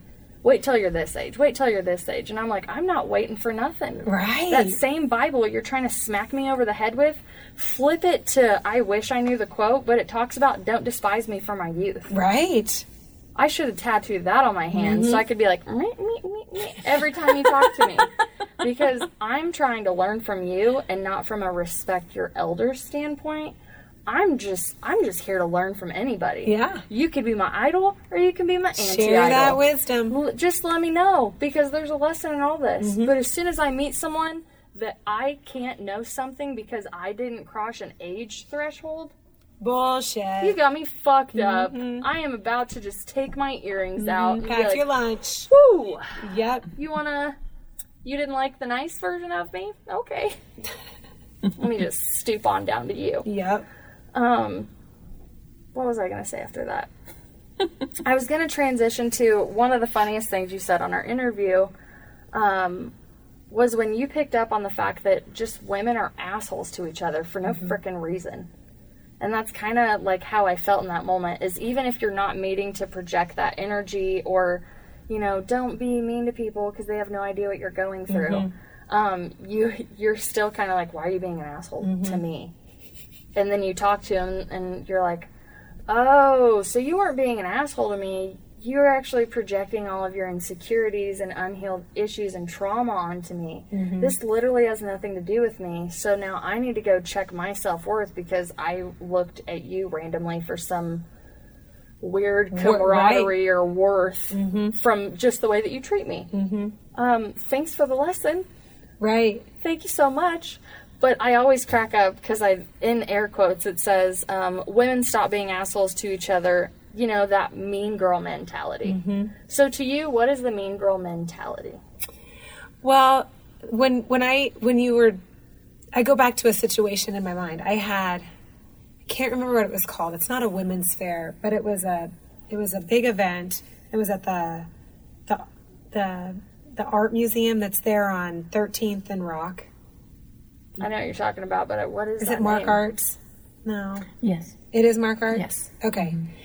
So there was an event there. I'm an introvert, 100% an introvert. I do really well in big crowds, but it's a skill I had to learn, right? I was in sales for 15 years. It's something I had to learn. And I'm really good at it. When people are, you're an introvert? Yep. I would rather sit over in that corner. With a nice fat book. Yep. So. Well, and I think we have to clarify being an introvert. My bad. Oh, was I not on? You weren't. My bad. Sorry. I was just going to say, I think we have to clarify that being an introvert doesn't mean you can't be extroverted. It means, how do I get my energy? Yep. I get my energy from my solitude. Yeah. Me too. So, and then, you know, it's so funny because I'll see memes that'll be like, oh, I'm really an extrovert, or I'm really an introvert. I never knew I was an introvert. No, bitch, you're still an extrovert. Yeah. You get energy from being around people. But I really love to recharge. You recharge, right? So they're both in you. Yes. You don't have to be. You don't have to label yourself once again. But I am an introvert. I mean, my core is the same way. Yeah. When I used to go to social events, sweat under my arm. I mean, it was complete and utter anxiety. I had a friend of mine ask me, "What's it like inside your brain?" I'm like, the walls close in on me. I can't. I'm panicking. It's a huge anxiety. Did you also figure it out? It's because you were processing all the like you walked into a room open and then like just all the stuff just started going through you, and you're like, "Hi, Tom," and Tom's like, "Hi, Kendra," and then you hear in the back of your head, he's like, "I'm feeling really insecure too here. I don't have a big penis," something stupid like that, and you're like, "Tom, size doesn't matter. Go get a drink." You know, you just walk on by. That's like the boundary thing I'm talking about. Yes. You know, it's just like, do you want me to have this conversation with you? Okay, I'll really try. I know, and the small talk is hardest for me. Small talk. I'm really super hard awkward with small talk. Yeah. But so I developed this skill over a number of years of like, I can rock a fucking crowd. It's whatever. And I appear to be and I am confident. So it's not even an appearance, but I can now walk into a room with a smile and confidence, and women find that very intimidating. That's not my fucking problem. Right. I'm not doing that to make you feel. I'm not doing that to make you feel insecure. I'm trying to exercise my confidence. Fuck off. It's not about you, bitch. Right? So I love that you're still love and light, but you're like, fuck you. Yeah. Because I am too, and I really struggled with that being my identity. But I grew, right? Yes. You can't just be like love and light and fuck you. You really have to mean that. You know, I've got a lot of people that are like, I'm like you. I'm love and light and fuck you too. I'm like, no, you're not. No, you're not. But it's okay. We'll get you there, sweetie. Yeah. So there's this event. I don't remember what it was, but there's like an auction there. It's all women. Tons of wonderful food there. It's kind of bougie. Totally not my thing. But a friend of mine invited me. And so I want to go. And you know what I thought? I really invite and encourage my clients to get out of their comfort zone. I have to live the same thing. So, okay, I'm going to go. She wants to meet me there.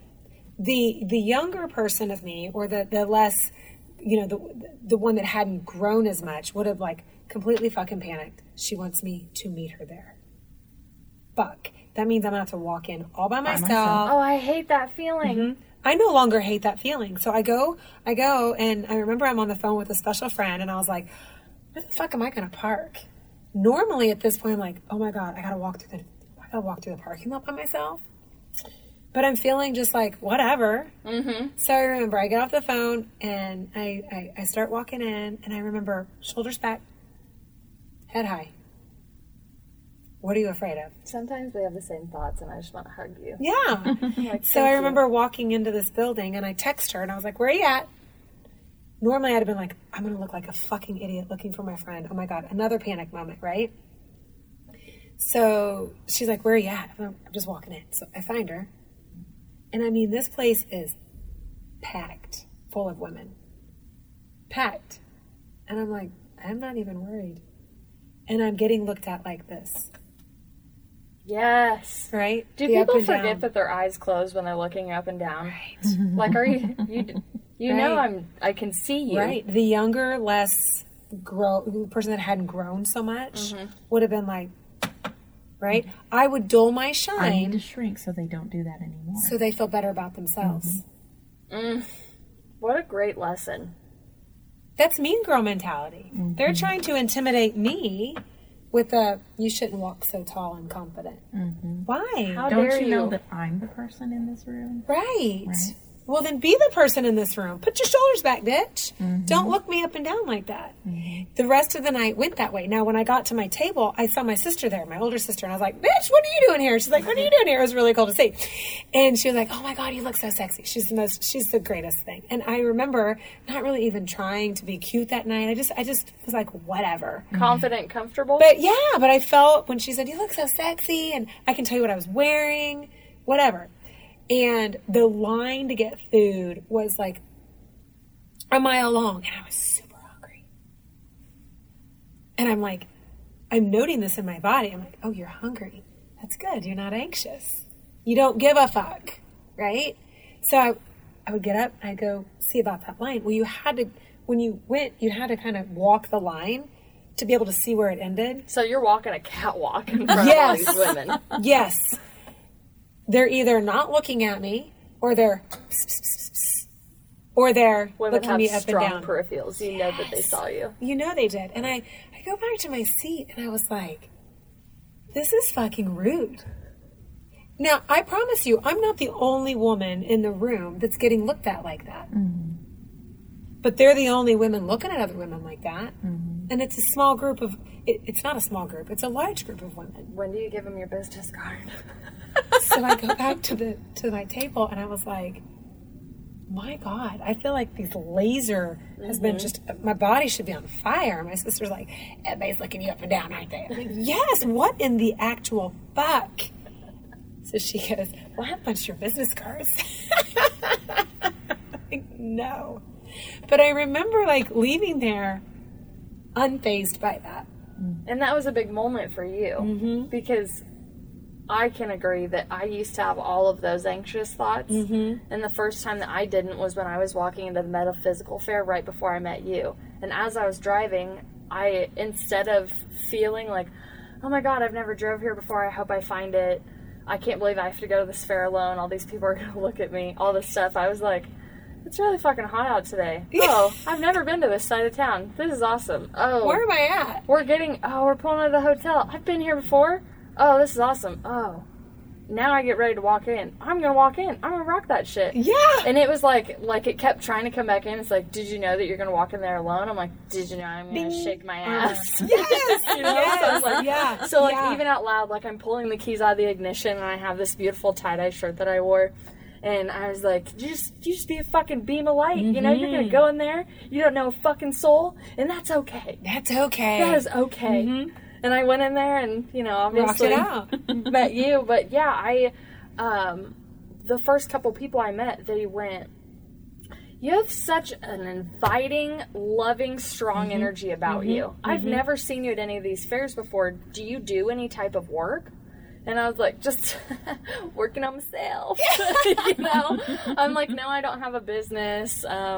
I had my tie-dye business, but like a healing business. Uh-huh. Like they already thought that I was like a life coach or something. Yeah. And I was like, no, I just like being nice to people because I never want anybody to feel bad. So this is what happened. So at this event, I decided to flip the script because I get told so often that I'm unapproachable. That's funny. Well, maybe they think I'm unapproachable. So as I would work the room, I'd be like, hi, oh my God, your earrings are so cute. My favorite thing to do. Oh, I love and your it's necklace. Genuine. But it was for real. Yes. Like, I really love the bitch's earrings. Yes. I really, and you know what happens? Because I'm a firm believer, what we put out, We'll come back. we get back.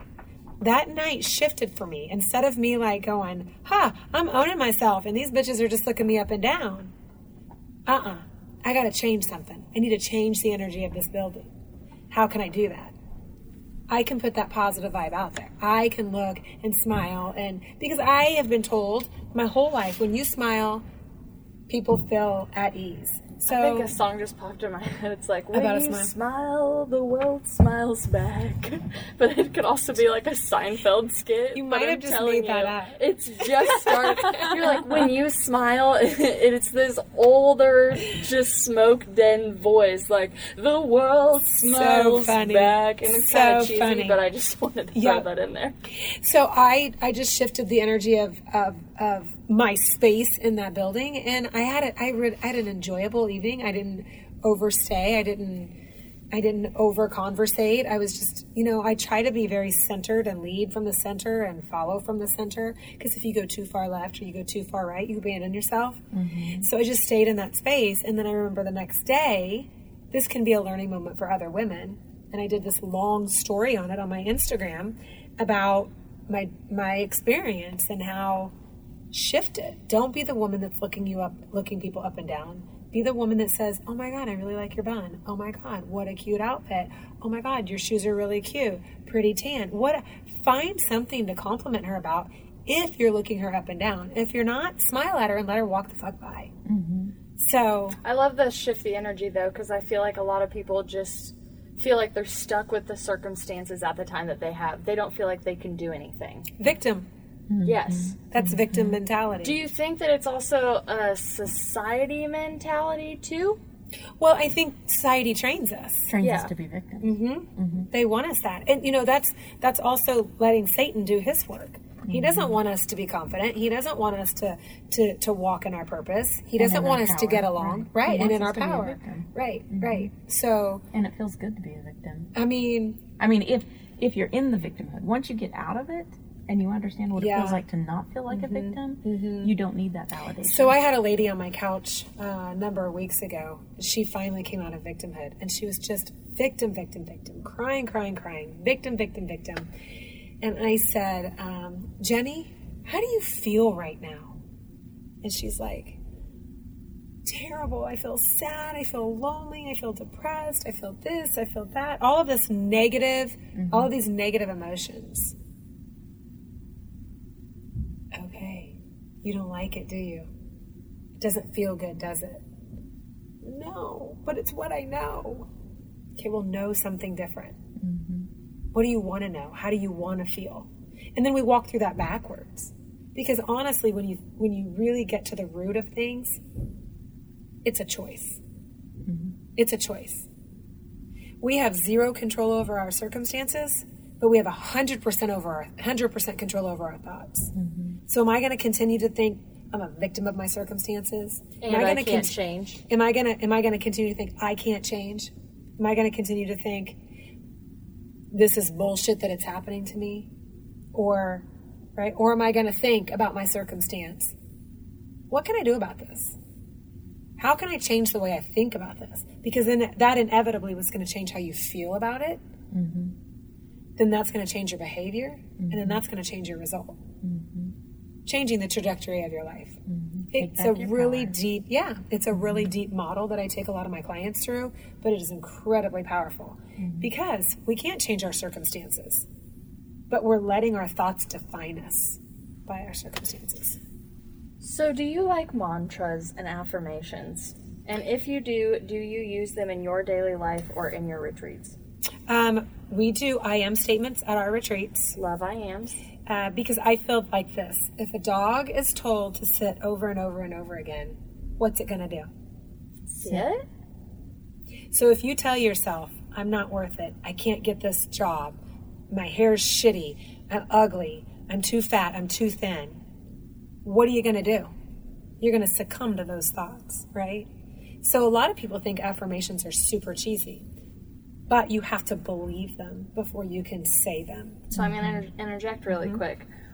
When I started yoga and when I started affirmations, you do feel cheesy immediately. Totally. Yeah. And that's when the neuroplasticity came in for me and connected those. Yes. Because I need a bridge of Yes. spirit and science sometimes, not all the time. But that to start that habit, I 100% needed that because I was like, well, I mean, I've already been hardwired this way, so why in myself do I think that I can't rewire it? You can. And then when I had that, I was like, oh, this is powerful stuff. It's so powerful. So yes, at my retreats, there's 5 I am statements that I ask them to create, and there's usually a thing with them. So I think one of them says, I'm trying to think of one of my ladies' I am statements. But usually I like it to have an action at the end of it, so taking on the world. One lady, her I am statement was just the other day. She said, I am perfectly content and happy with where my life is now, and I can't wait to see where it's going, right? It wasn't as powerful as I wanted it to be, but I take them and I put them on steroids. Steroids. As you should. So yes, positive affirmations are huge. And if you're my client and you don't know your I am statements and your core values, I'm probably going to get pretty tough on you.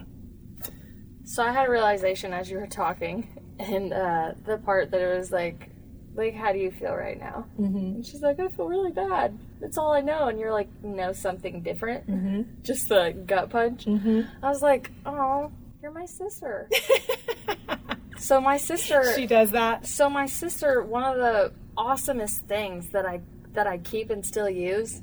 We were just talking about how people are scared to ask questions. And, like, she was like, I get annoyed with people that, like, don't ask questions. She's like, why are you scared to ask a question? No's are free all day. Come at me. Yep. And my sister's a sergeant in the Army. So that's what we were referring to. When she was like, I got all these people that think that I'm unapproachable just because I have RBF. She's like, I'm strong, I'm empowered, and I can help you if you can get past the fact that you think I'm not approachable. Yeah. She's like, I'll do Don't make anything me for that. you. Don't make that my problem. Yes. She goes, but no's are free all day. I know my boundaries, and if you fuck up, you're fucked. And I was just like, well, you were talking, and I was like, I need you to meet my sister. I need you guys to just talk to each other because Yeah, I would love her. yeah, you do. Like, I get Shayna vibes from you. Yeah, And I get a little. I mean, I'm That's no the holiest bullshit. of holy for me. I'm like, oh. Yeah, I'm no bullshit. You know, I'll call a client. I mean, I think I even might have written a post about it, but I don't know that I've had. I mean, if you look at the scope of my client list, there's hundreds of clients. Hundreds of people that I have worked with, whether it's in a group, a retreat, a summit, hundreds. But if I look at my clients that I work with on a one-on-one, and it's not hundreds. I don't know that there's maybe 1 or 2 that haven't left my office pissed. That means I'm doing something right. Just like in parenting, it's very, very true. But I love that you say that because I have found in some situations where they're like, lay it on me. And then you lay it on them, they're just like, ah. And that is still something that I have struggled with where I'm like, oh my gosh, you really want me to tell them that? Fuck. Oh my God. Okay. And you already see them like cut you off and shut down and blah, blah, blah, blah. So I'm like, is there a way to make it easier for them to digest? And they're like, no, punch them in the dick. Yep. You know, I'm like, I still have confidence issues with that. So I love meeting you because now I feel like you're that person that's up ahead looking back going, fuck them. Yeah. They need to hear it. They need to hear I'm it. like, wow, that is a confidence that I actually have not mastered. Yeah. So thank you so much for saying that. Because they're going to be better for it. They really are. You know, I had one lady even tell the story at a retreat. She said, I left her office and I was like, fuck you. And I was like, good. But you came back, didn't you? And you're here, aren't you? And what did you learn when you took your ego? Because we all wear masks. Take your fucking mask off. right? Yeah, and that's really me allowing God to work through me for her. It's not about me. It's not glory for me. But I also like that you're not sitting on a pedestal, not doing any work anymore, going, aha, I've achieved the answers. No, read I'm my book. Constantly working. Come to me. You don't gatekeep information, and you don't make people reliable on you to the point where they have to come back to you for their answers. No. You also empower them to learn it on their own. Like, hey, I'm here for you. Like, let me know. Right. But I'm not enabling you. No. I And will I'm not not let you giving you hide. the answer. And I'm never going to know my life purpose now. I'm just kidding. No, you will. But I'm not gonna enable you or hold you back. Right. And I think that's beautiful because I do know that there are people in that type of business, I don't even know what you call it, that they're like, oh, well, residual income means that you always need healing from me specifically. Right. And I don't believe that, like, I need a specific person in order to do, like, I can only go to her BioWell machine because Desiree knows how to do it right, and she gives me what I need. So if somebody else came in, I'm like, well, I can't go to them. Yeah. You know, like, Desiree gives me the answers. She has the confidence to let me go and experience other things choices. and not be a gatekeeper. And then I also come back to her and I'm like, Brenda doesn't do it like you. Well, sure. You have you also have that sense of loyalty, right? Yeah. And it's not like it's bad. It's like, hey, this is how she kind of did it. Right. It's just different. Yeah, but I've never felt like, oh, I can only go to this. I will say I do love Connie from the New Age. She's so great. I'm like, I gotta go see Connie. She's great. I need to go. Yeah. And she's also one that'll be like, at one of the last times I talked to her, she's like, I need you to do me a favor. And I was like, what? She's like, I need you to quit acting like a beginner. Okay? Oh, so funny. You're just being humble. And I said, I just want to be really humble about it, so I'm always approachable. Right. And she's like, yes. And you'll always have to keep that with you. She's like, but for you and me, right here? Yeah. She's like, come on now. Level up with me a bit, okay? Yeah. I'm going to tell you the things that you need to work on, which was energy management, crystal management, all of that stuff. She's like, but I'm just quit acting like a beginner because you're not. So funny. See, she held you accountable. Yeah, and I was like, thank you so much. She goes, and again, I think it's great that you want to be humble. I go, I just don't want to be the person that's doing headstands everywhere saying yoga's for everybody. Right. That's what I don't want to portray. Yeah. I want you to come and be like, I'm injured. What stretch should I be able to do? And I'm like, this is what helped me. So that's like the humbleness that I have. But if you're training even like, I felt like I was still dimming myself because I was like, well, in order to be relatable, I can't shine. Yeah, I can't shine. But we can. That's how we get relatable, because when we're shining, those people come to us. Because they recognize your light. Yeah. Because it's also within them. Right. Yeah. It's like, wait a minute. I feel that. I know that. That's something familiar. I'm coming to that. Yeah. Well, I'm a big believer, like how we just talked in affirmations, but I would like to talk about how if you just find an affirmation online and all you do is read the affirmation 30 days in a row and that's the only work that you do, chances are it's probably not going to work the way you thought, because or at all, you're not vibrating on the frequency of what you're asking for in that affirmation. Abundance is a frequency, love is a frequency, all of those things. So I said, I really feel like there's a horrible misconception with any social platform where people are pushing affirmations left and fucking right, and they're going, law of attraction, this works for you. If you need abundance, light this candle. If you need this, do this. Nobody talks about the fact that you have to unblock everything in your body. Go real deep. Yeah. Go real deep. Get all that out so that energy can travel through you, and now you're vibrating on that frequency. 100%. When we go through a retreat, I am statements aren't until later in day 2. When do you bring out the pendulums? Is that day 1? Core values. Yeah. Yeah. Is that day 1 or day 2?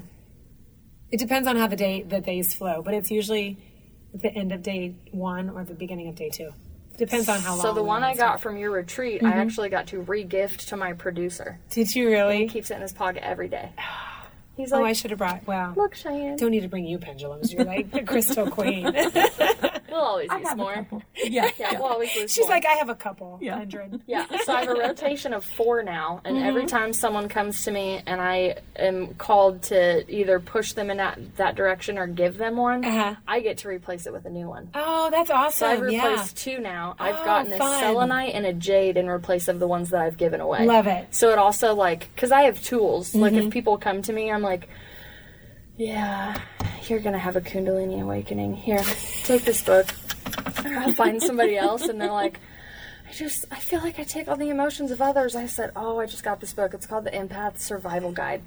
Give it back, but you're gonna need this. So I have a library at home where if somebody comes over and I'm like, pick 3 books, and then you're gonna take 1 with you. There you go.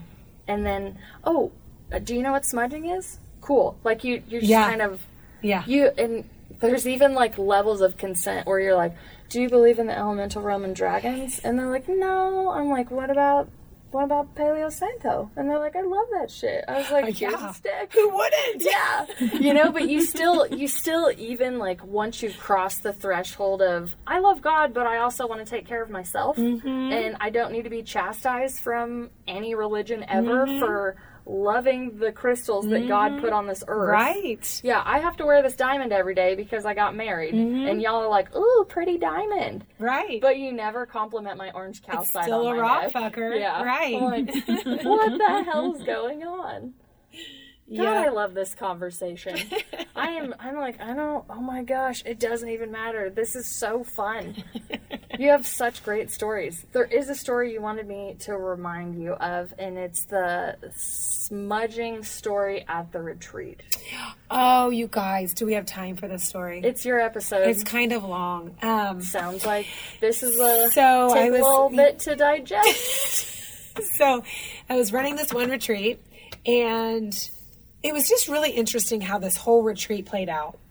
I do invite God into my retreats always, and the Holy Spirit, just because if I don't, technology starts fucking up. Satan gets in there because he doesn't want these women feeling good about themselves. So the lady that I take with me, she does all the cooking, and she's also our prayer warrior. She happens to be Catholic, but she really doesn't do a whole lot of Our Fathers and Hail Marys. She just prays over our meals. She'll leave the room if she sees a lady having a breakdown, and I think she, prays for the lady. But we had gone to this house a number of times before, and it was fine. So I don't say I don't allow alcohol at my retreats. It's never really been talked about, or it's not in any of the contracts or anything like that. But at my very first retreat, there had been I had taken wine and given it as gifts. Well, night 2, they all drank their wine and they were super hungover the next day. So their work was shitty. You know what I mean? So you're like, maybe not. Right. Yeah. So, but I didn't know that had happened. I just had noticed. So my sister was at the retreat. She's like, maybe we shouldn't do the wine thing. And I'm like, oh, they were hungover. We had one lady going and throwing up. Oh. I thought she was just sick. No. So fast forward to this retreat. They check in on a Thursday between 6 and 8. Okay? It's just check-in. You just show up at the Airbnb. We're not doing dinner or anything. It's kind of on you that night. So I had one set of ladies come that had already gone and had drinks at a restaurant. And I kind of chuckled. I was like, oh my God, it's kind of like their last, right? Then I had some other ladies bring in some alcohol. No big deal. Well, I didn't know. So I'm not saying no big deal, but I didn't really even know. So I'm in the middle of this huge session, and there's a lady, I'm sitting in a chair, and there's a lady to my left in my direct vision, and she's just having I tell the alcohol for a reason. So she's having these, and a couple of women were like, maybe we need to go to the grocery store and grab some more wine. I'm not thinking much of it, just kind of ooh, I don't want them to do that, because I'm thinking of them being hungover the next day and not working. Yeah. But I'm not don't let them drink alcohol. I'm just kind of it's just kind of in my mind. So this lady at the end, she's having this serious meltdown, serious breakthroughs, serious and I remember feeling a vibration, it almost like a shift. And I remember looking over at my girlfriend, and she's got her head down, rubbing her temples. And I look at another lady at the retreat, and she's like, my ears hurt. And I look over at the lady that runs these retreats with me, and I was like, and she's like, and all of a sudden, my armpits start sweating, my hairline starts sweating, and all I can hear is like myself tell me, do not throw up. Do not throw up. Do not pass out. Do not pass out. And I'm like, what am I going to do? She's in the middle of a huge breakthrough. So all of a sudden I hear her say, okay, I guess that's enough for right now. And I stand up and I say, ladies, we're going to take a quick break. And I remember I had the like wherewithal to grab my phone and play music. And I'm darting out that front door. And I mean projectile puke. Wow. It was coming out my nose. It was shooting out. I mean, horribly sick. My girlfriend, who was at the retreat at the time, and then the lady that works with me, they come out, and it's that weekend where the lake is frozen solid. I'm sweating out there. I'm taking off my sweater. I'm getting down to a tank top. They're like freezing. And it goes on and on and on. So finally it stops. And I'm like, what the fuck? What happened? And my friend goes, that was coming out of your vagina. What? How much puke? And she's just like, it was coming from I mean, not really, but you know, it was just metaphorically bad. speaking. Okay, She was bad like, I was theatrical. pulling from every. I was like, when you said you everywhere. took everything off. So I gather this up and I'm like, fuck you, I'm finishing this. And it's the last segment of the day. So I go back in and they're all like, kind of got their poker faces on, you know, eating their snacks, tripping. And I said, okay, we're going to finish this. So I sat everybody back down. This lady goes back into it and she finishes it. And she gets to a point in that breakthrough where she's like, ah. So then I'm weak again. I can't even stay for dinner. And I hate not eating with my people. Always eat with your people. I stay at a hotel because I'm an empath and I need to like get out of there, kind of let it go, reset for the next morning. As you should. So my girlfriend said, I'm coming to stay with you. And I said, I think I'll be okay. And she's like, you can't even drive. So she drives me to the hotel and I said, Jamie, I want you to go back to that house and smudge it. She goes, what the fuck are you saying? I'm like, go smudge that house. We smudged it before we started, but please go smudge it. She walks me up to my hotel room. She said, okay, I'm gonna go smudge the house. I'll be back. I said, have Cheryl follow you around saying the prayers. She knows the prayers to say to get that shit out of there. So I get in the shower. During my shower, I have these visions that'll bring a grown man to his knees. They were awful visions of what was happening. And then I remember, like, it was almost like, what's the movie with Johnny Depp? The Vegas one? Fear and Loathing Lot. Yes, and Fear and just Loathing a in total Las trip. Vegas. Yeah. Just a total, that's kind of what I felt like in the shower. Like I kept having these visions. And then all of a sudden the visions were the devil passing around this bottle of wine to all of these ladies. So I was like, what the fuck? What is happening? The devil showed up in this retreat. So then I was like, get out of the shower. Get out of the shower. It's time to get out of the shower. And then I had visions of like, if I get out of the shower, I'm going to slip and fall and I'm going to die. Like, so now I'm having like, I'm going to die visions. The craziest fucking experience. So I finally get out of the shower. I get into bed and, you know, she finally gets back and she's like, this is the shit that just went on at the house. So she goes back. I can't remember if they smudged the house first or if she has like this weird, and she goes up to my friend Cheryl and she's like, Cheryl, I need you to touch me. And she's holding a crystal, and I can't remember what the crystal was. She's holding a round ball crystal. She had been shaking it, rubbing it on people's shoulders a lot. She said, I need you to touch me. So Cheryl touched her, and she said she felt like this huge vibration. And then she fell to her knees, And she cried and sobbed so much that there was like this puddle of tears on the floor. I don't know, ladies. No, I'm like, keep going. Keep going. So they smudged the house after that. The next day, no, okay, so she comes back and I'm wiped. I mean, as you can imagine, someone vomiting that much. I don't think I can do it the next day. I just don't think I can. Something inside me said, oh yeah, you will. You're going back. I'm also worried about what the fuck these ladies are thinking. Right. Like, how are the ladies? What did you say? So Cheryl said she calls him all in. You've got to be my friend Cheryl. She's just got this like really calm presence about her. And she said, well, what you saw happen to Kendra, that's a spiritual warfare. Yes. Everybody needs that friend. Yes. And they're like, what? What does that mean? So she goes on to educate them on what a spiritual warfare is. And that's why we smudge the house. That's why she does the crystals. That's why we bring God into it. So see, I'm wrapping all of the stuff up in one.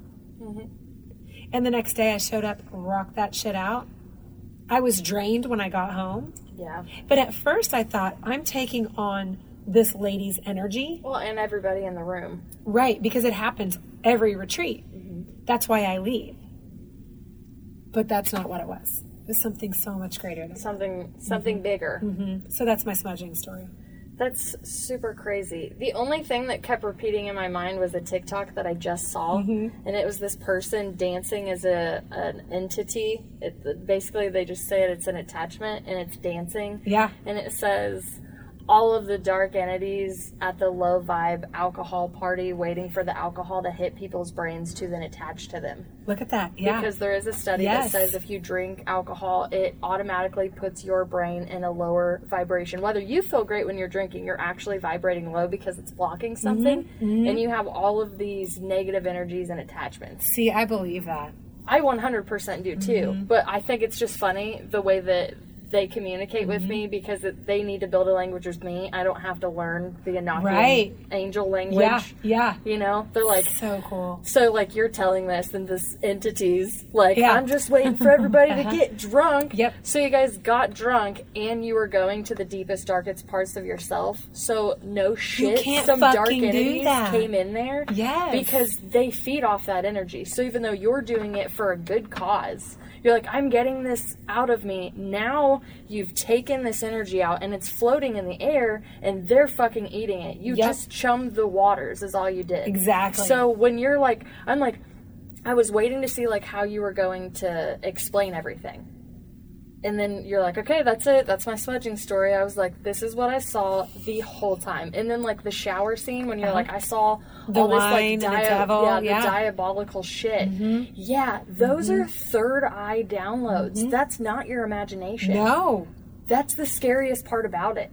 That's where I can shut myself down. I'm like, oh my God, it's real. It is. And you know, the thing about it is I didn't feel like I had to explain it.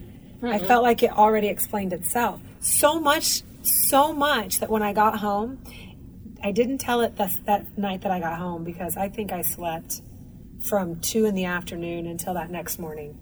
But the second night, I sat down with my family. I had already told my husband, and I'd called a couple of friends and said, I'm super sick. I just need you to pray. Satan's attacking, right? That was surfacey. But when I really started diving down, you're 100% correct. So I sat down and I was like, we were at dinner a couple nights later and I'm telling my kids the whole story. That's how much I believe that shit. That's how much I didn't need to explain at the end of the story what that was all about. It already explained itself. And so I think, you know, one, no drinking at my retreats. Like, you're just asking for it. You're chumming the waters. And 2, the shit's real. You're kind of thumbing the spiritual world if you think about it. Right. Like, you might as well have brought a Ouija board without realizing it and going, gross, let's have some fucking fun. Yeah. But if you think about it with a women's retreat, there's like a clocked on version of the healing, and then there's a clocked off.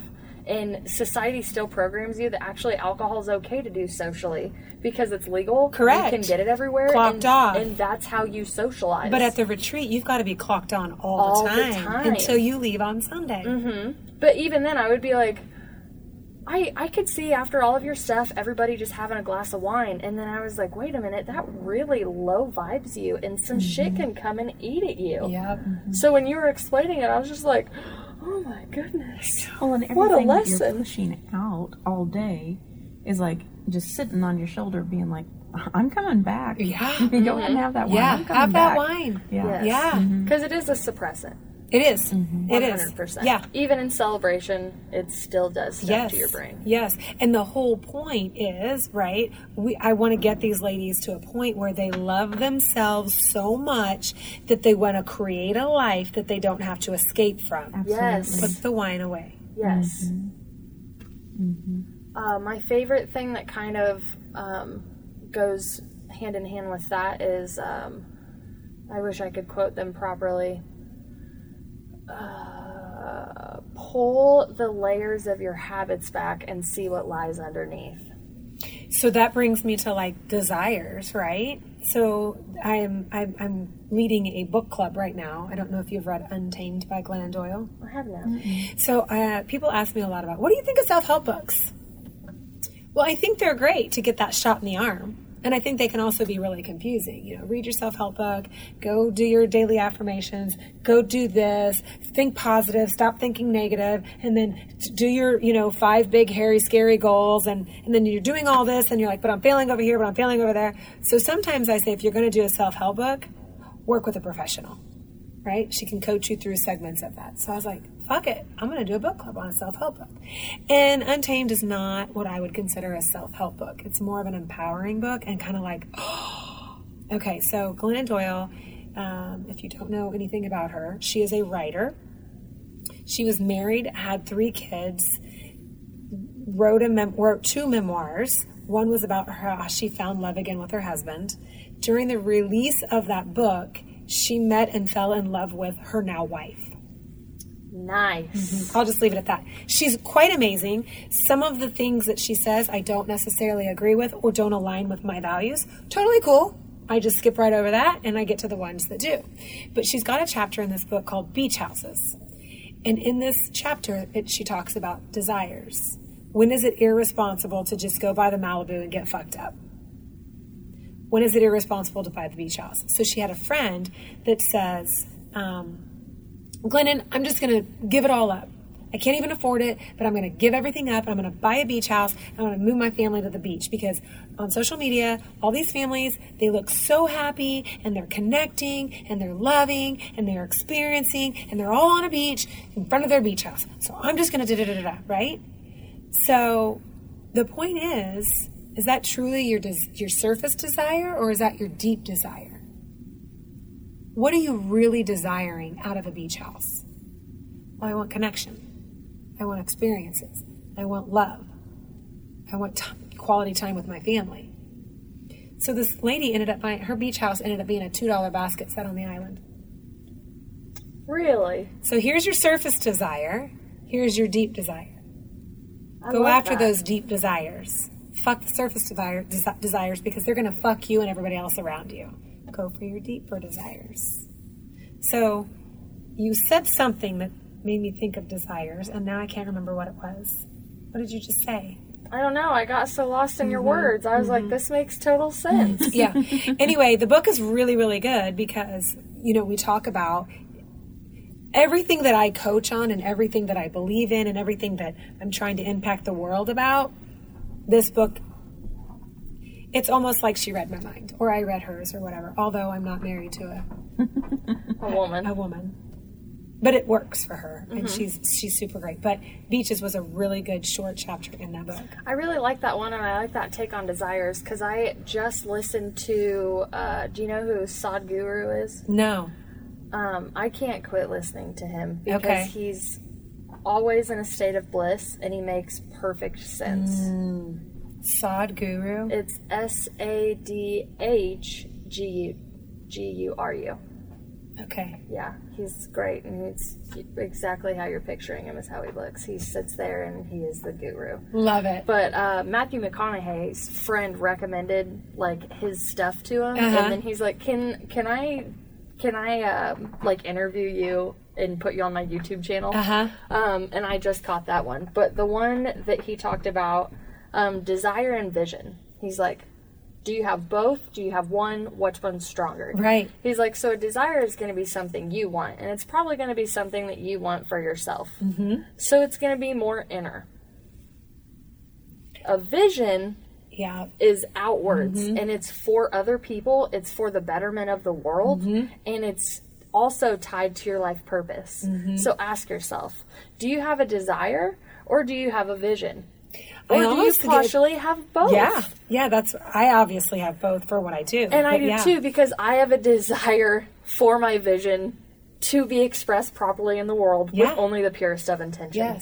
Yes. So I'm like, listening to you, listen to another person's interpretation of what a desire means to us to help us find our better selves. I just love, because it just shows that there's more than one way. Yeah. There's more than one teaching. You're right and I'm right. You just have to figure out which one really works for you. Right. So that's beautiful. Yep. I bet we're on like 4 hours. How much you want to bet? We're getting close. We're getting close. It's so we good. might have to break this up into 2 episodes. I could do that. You never know. So I did write down what we talked about, like tips and tricks. We talked about that. You said, yes, you like positive affirmations. Self-love is not just bubble baths and pedicures. You really have to do the work. You really have to self-love look at yourself. Is super hard. Like, if you're on a journey to self-love, you're going to cry. You're going to be mad. You're going to... I mean, it's not pretty. It's not... No, it's you don't not, get to sit it's there not wearing in a the cute meditative outfit, state. having a cute picture. picture. It's not Lululemon. No. And don't get me wrong, I love Lululemon. I do too. But that's not what self-love is about. That's the Lululemon and the bags and the makeup and the hair and all of that. That's a byproduct of either some shit you need to deal with, or that you're in self-love, right? And you're rewarding yourself. Because I also think there's a spiritual label that 100%. you eventually dive in and give yourself. You're like, I have abandoned this, but now I'm spiritual. Right. Yep.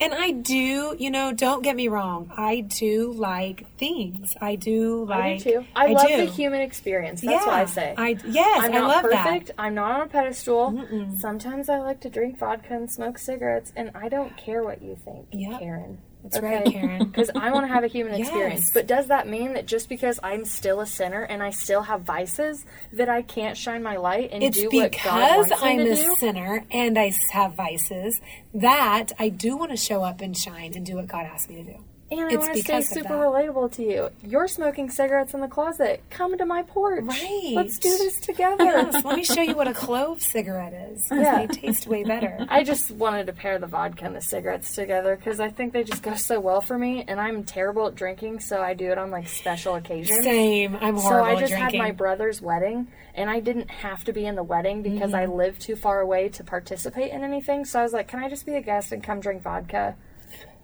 And they're like, absolutely. And I was like, awesome. So I was like setting intentions in the mirror, right? Yeah. I'm like, I'd like to dedicate tonight to Cheyenne's confidence and the inhibition of vodka. Love it. And around the 4th vodka, we're going to go sneak a cigarette away from our family that doesn't like cigarettes.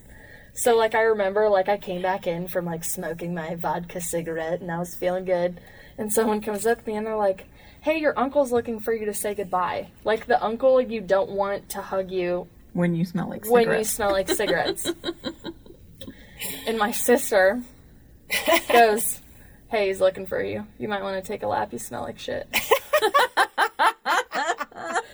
And I went, take a lap. Fuck it. I'm 30 years old. Yes, like girl. If you don't know by this time that I like smoking cigarettes for fun, I don't know what to tell you. Yes. My uncle wraps me up in his arms, pulls me like not even 5 inches away, and he goes, I want you to know that it has been a privilege to watch you kids grow up.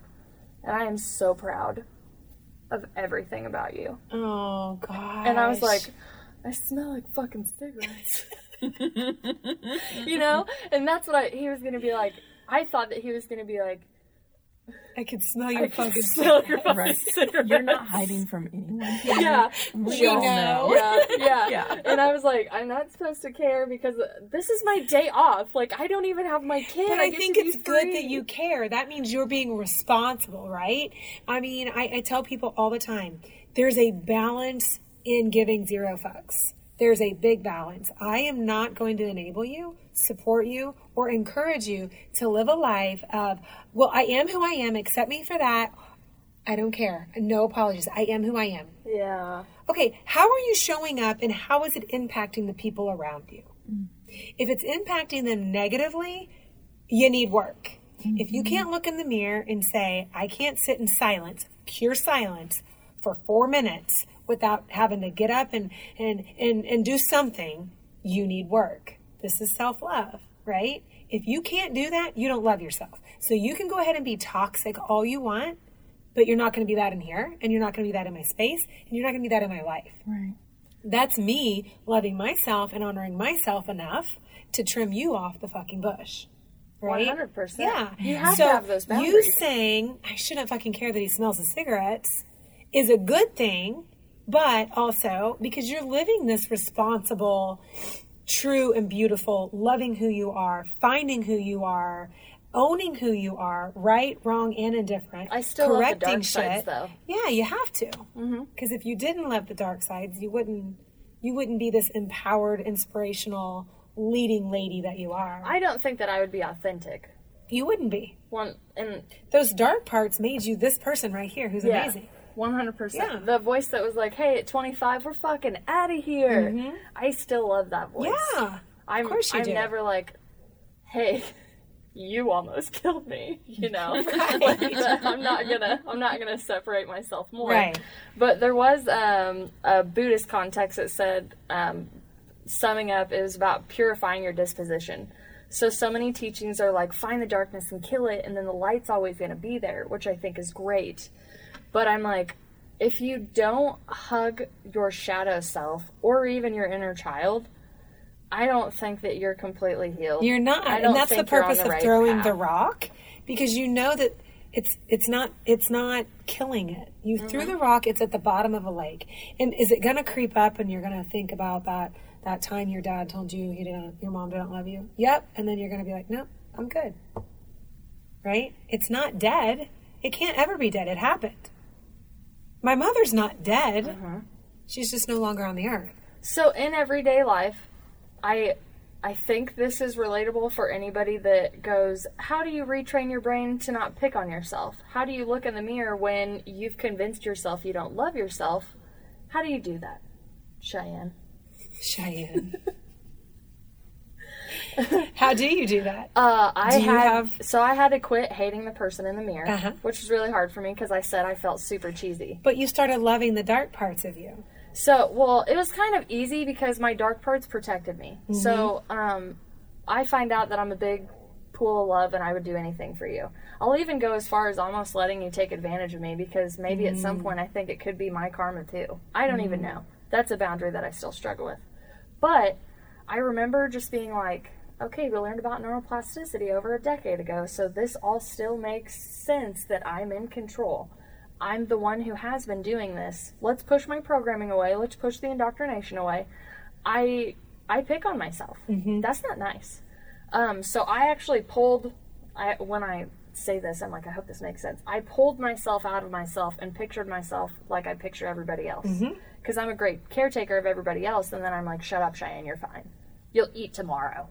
Right. You're abandoning yourself. Yeah, exactly. So I was like, this is what you need to do from now on. The way that you take care of others, now Cheyenne's first. We're going to build a language with her. We're going to build a language with her higher self.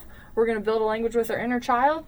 And it's going to be a minute before we get to where we want to be. But this is the start right here. It's going to be a minute, yeah. So, again, the neuroplasticity is the best thing for me because I need that science in there. But I would just start slowly with the affirmations. And when something would come up, you know, my mom hates me type shit. Right. I would also acknowledge the fact that I had a choice to not pull that out of conscious or subconscious give it validity, put energy behind it, and turn it into emotion. I had that power. Nobody ever told me I had that power. And you know what you said at the foundation? I choose. Yes. I choose. How silly did I not know that I was choosing this the whole time? Yeah. That I just kept projecting that it was every other thing that was going on. You know, traumas, yada, yada, yada. So I'm like, okay, I'm going to go back and listen to it. And for me, it was another epiphany moment for me. I'm like, I only choose to pull out the positives. So that's still really hard because the negative pathways built up. Sure. So for every negative thing that popped in my head, I counteracted it with 3 positives You reframed it. for a long time. But I realized when I started doing it at work, I would have people that were shutting down and negative around me. And they would allow me to come in. I mean, I was their manager too. So I'd be like, hey, I see you shutting down. What negative thing did you just say in your head that shut you down? Sure. And they would be like, whatever they said. And I'd be like, I'm just going to throw this at the wall and see if it sticks. And if you like it, put it in your pocket and take it with you. Every time a negative thought comes in my head, I repeat 3 things, either that I like about myself or are good. So can you just do that for me right now? Yeah. And they actually couldn't do. in that moment, Or because they didn't gotta- really. no, they because had they're to think stuck. about it. Yes. Yeah. Yes. So I said, okay, do you want me to do it for you really quick? And they're like, you're gonna tell me what I actually like about myself that I don't know. Oh, you do it for them? I did it for this girl because we're serving tables right now. We don't have a lot of time. We don't have time for I don't have a self-work. lot of time to change lives at this time. I have, So let me just give you the Yeah. fucking answer. Yeah, I'm yes, like- yes, love it. but like, so I'm gonna plant a seed or I'm gonna provoke you. Yeah. Those are my 2 things that I'm gonna do with you. Yeah. This girl was like, there's nothing. I was like, your voice, your eyes, and HR, sorry, your ass, and you know it. And she's like, Love it. She's like, oh my God, you're right. She's like, Yeah. I love my ass. Yeah. And I was like, you do. And you shake that shit out there with your confidence. Yeah. I'm not being sexist. I'm not telling you to go shake your ass to make a tip. I'm saying you walk with that confidence. Yeah. Like, I got it. And you blink those eyes so they can look into those baby blues and they can see how pure your soul Yes. is. And then they're going to leave you a $20 tip and turn your day around. That's and by the right. way, your voice melts like butter when you talk to people. Own it. Yes. It's so, when I tell my ladies tips and tricks, right, it's so easy to get into that negative self-talk. I haven't been in that negative self-talk in so many years because I know I'm the shit, right? But You build it up. The You other do. If- pathways, yes, if those- you're not feeding it, it's starving. Yep. When I do retreats, it's you can't just sign up for one of my retreats and come. You have to be a candidate for it. You have to be. I a read fit. that. You're Yeah. like, email me and let's see if you're a right fit. And I was like, shit. On top of like, And this is why I can't go to Sedona.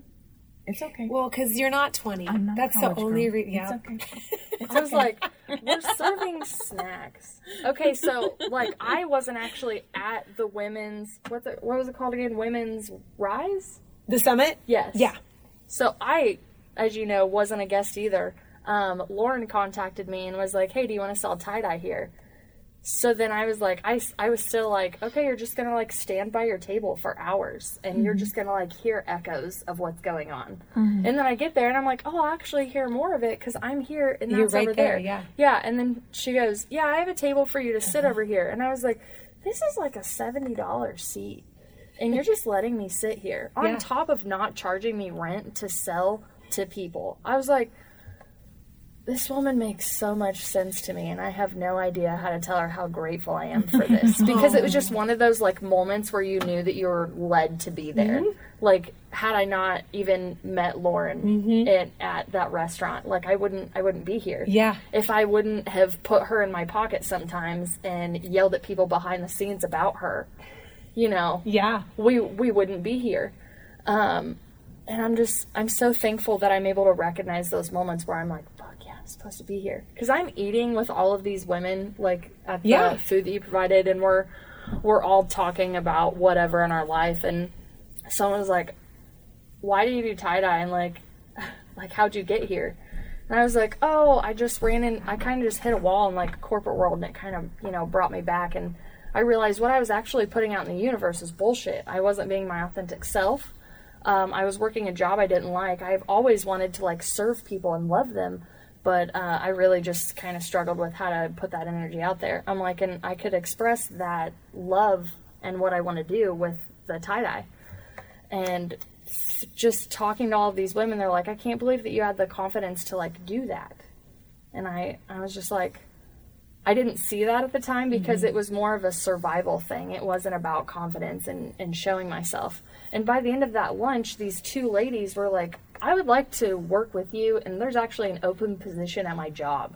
Like, would you like to apply for it? And I was like, that's cool. What are you doing? You know? Yeah. And I didn't end up applying for it because I knew I wasn't supposed to go there. Sure. But just the fact that I was, you know, They could see your value. They could see your value in a way, and like to me, I was like, you were nice enough, you know, because I have kind of this sarcastic, just, I guess the world's just a social experiment to me when I talk in public sometimes. So I'm like, hi, I have no filter and no boundaries. I'm here to make you comfortable and uncomfortable. Right. Yeah. Hi.